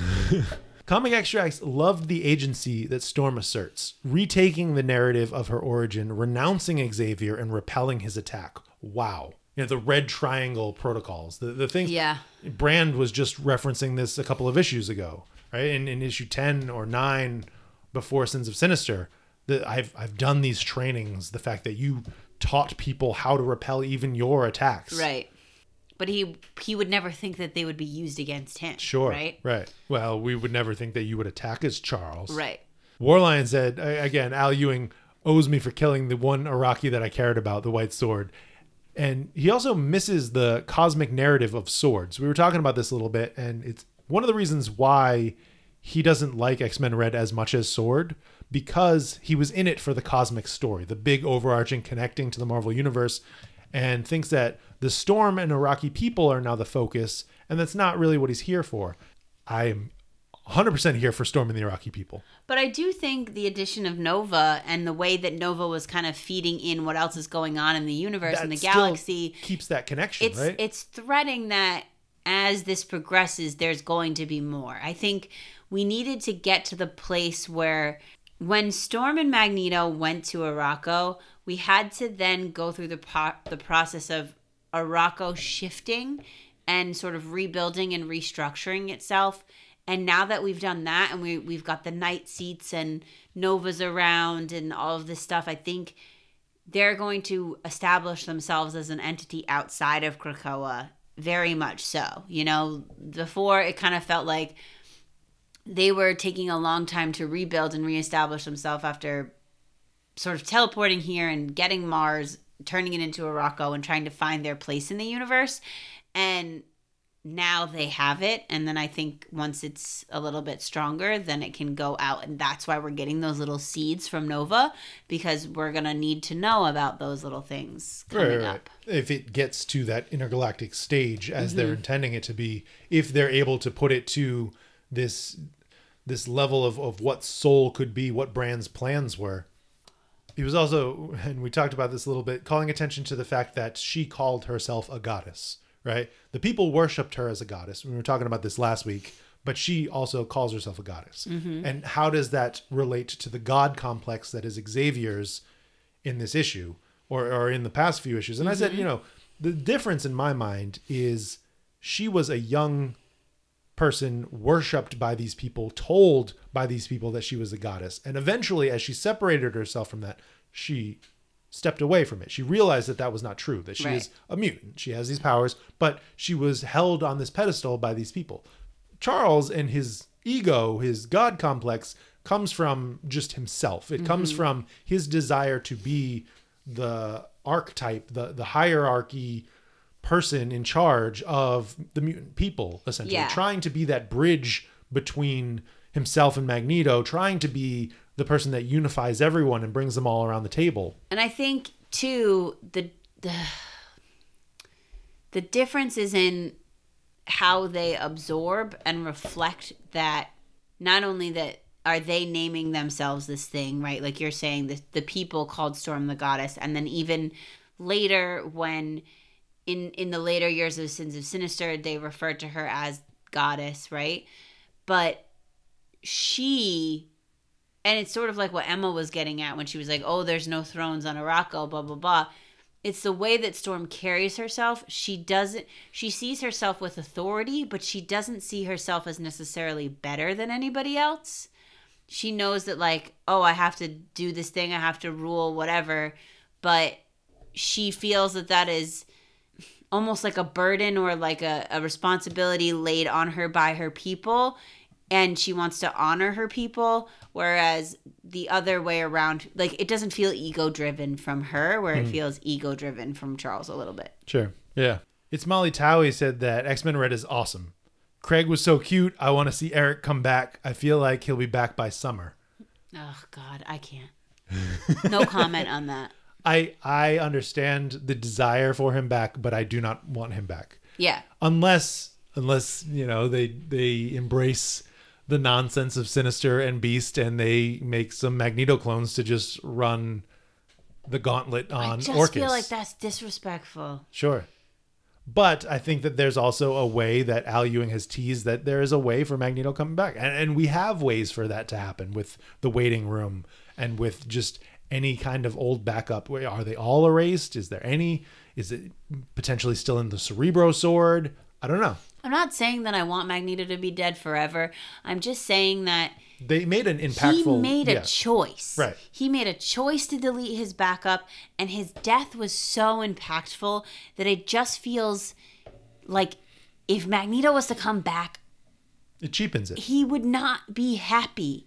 And, like, he might be missing those memories because of backups and whatnot, but if he ever found out that he decided and... Like, he had enough. He was done with this fight. He was like, that's cool. I'm good. I don't need to be immortal. But we need you. Magnus, Eric. We need you. We are at a dire point in X-Men history coming up. The fall is happening all around us. I don't know, I just feel like it cheapens it. Oh, 100%. I agree. We also need him, and I want him, and I love him. I don't want him right away. I just feel like I can't. It's hard for me to be like, yeah, we need him, because I argue the opposite point for Charles all the time. In like, we don't need him. We don't need him. Other people could do that. Sure. Other people could rule Krakoa. Other people could guide the mutants. And so when they're like on an equal playing field as far as their like the hierarchy of mutantism goes, to say, we don't need you, Charles, but we need you, Magneto. Like, that feels difficult for me, because I try to be... As much as I hate Charles Xavier, I'm trying really hard to like... Treat everybody the same. Yeah. And so I feel in the saying of like other mutants can step up and we can give other stories a chance, it feels like that's what we could do, and we could honor the like valiant way that Magneto gave his life for mutantism. It's interesting, and it makes me think of, I was talking to Danny on Facebook today. He had an idea of kind of like retrospective points. So he was listening to something. He was listening to an episode from literally over a year ago. And you were talking about how you were very excited about Judgment Day compared to the actual outcome. So to be able to like look back at where we were before and then what happened, because there was a time when Magneto was dying and or about to die, or even when he died and you hated it and you were like, I don't want him to be dead. I don't want, Right. but then to now give it some space, some distance, and to see how that comes full circle of, no, that was a valiant sacrifice for the people to be able to essentially be stronger because of his loss, because of what he gave to us. Right. And I didn't want it because I loved him so much, but I think that also because I love him so much and I had time to process his death that, I have my different feelings on it now. Yeah. That's just an interesting connection between those points that I wanted to bring up. Vaderino said, first of all, Storm's dress. She knew exactly what she was doing. Storm was on a mission on that date, right?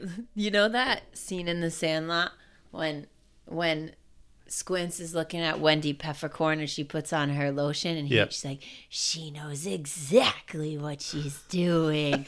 Lotioning and oiling and lotioning. I can't take it anymore. Sure. But that was for a pervy little child. I know, not but actually that's, for him.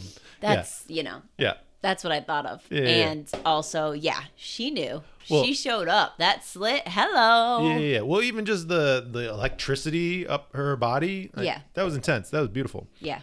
And he said that the whole time Storm was telling off Charles, I was picturing Alicia off panel. Like, honestly, same. Just like, I can see you as the hype person, just like, get him, drag him. Yes. That's correct. Curls loved Storm's clapback at Charles. Did y'all know a non-telepath could be that strong? No, I didn't. I did not know that. Well, I mean, to just have Charles be rebuked by that, that was great. That was amazing. And to have Storm be the person who's been shattering expectations left and right. Right. And to know that, to have it very couched in this idea that I learned this because of you, right. that you taught me this from you taught me to stand up against tyrannical telepaths and to be able to take care of myself for this purpose. No, that was amazing. Yeah, and I do think it is important that she's saying, like, by doing that, she's very much pointing out, like, you have become what you've always warned us against. And for that, I no longer want to be associated with you. Yeah. Fake Torta asked, what's wrong with Genesis? Very curious about it. And we want more Craig and Lulo. Yes. Yes on that. And what's wrong with Genesis? I wonder if they have some kind of update as to what's been going on. Ooh.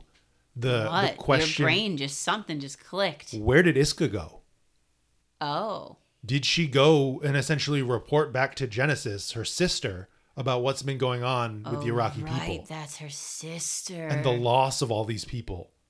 Oh, that's probs not good. And the shattered government and the way that, I mean, it's entirely her fault. But, Iska. But to basically report back to her and say, hey, there's a power vacuum. A bunch of people sitting around the ring that shouldn't be there and making new rules that shouldn't be there. Come back and tell them what's what. Mm-hmm. Bring your husband.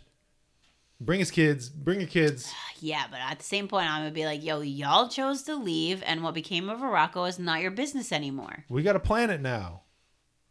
Captain of the solar system. You left, and we did something with it, so deal. I got very excited about that. I think that's definitely the connection, because there was a solicitation that asks, and whatever happened to Iska? Right. I feel like that's Where did she go? I feel like that's it. How does Iska not lose? Well, she calls reinforcements. Mm-hmm.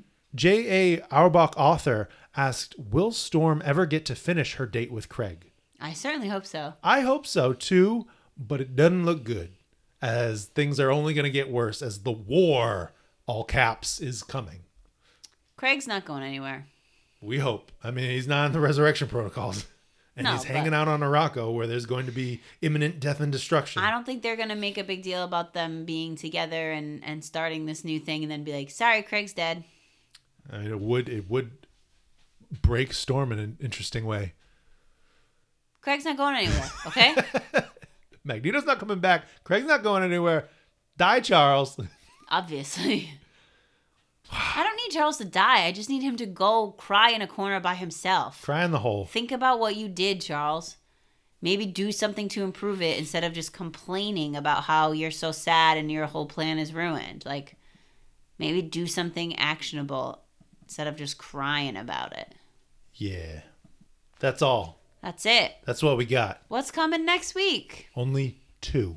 Only 2. Maybe that's the time. That was what Danny was saying. Hey, for weeks where there's only 2 issues, maybe you could do some kind of recaps on different things and look backs, or where we were, or where we're at, or what hit different, or where it lands. I don't know. 2 comics. X-Force number 40. Ooh. X-Men number 22. Whoa. That one felt like it was going to be a big one. Yeah. And X-Force, I'm excited for both. Yeah, it's going to be a good week, hopefully. Yeah. I don't know if I'm pretty sure that was all there was. I don't think there's any other like flashback issues, or let's just do a quick check. Let's just do a quick double check. May 17th, Marvel. That's all she wrote. Just 2. Well. Yeah. Until next time, old friend. I don't want to say it. Don't say it. Aurora. That's right.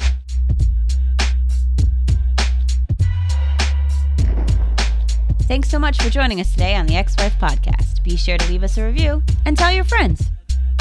The Ex-Wife Podcast is produced in Providence, Rhode Island by Alicia and Justin. Our music is by Quan.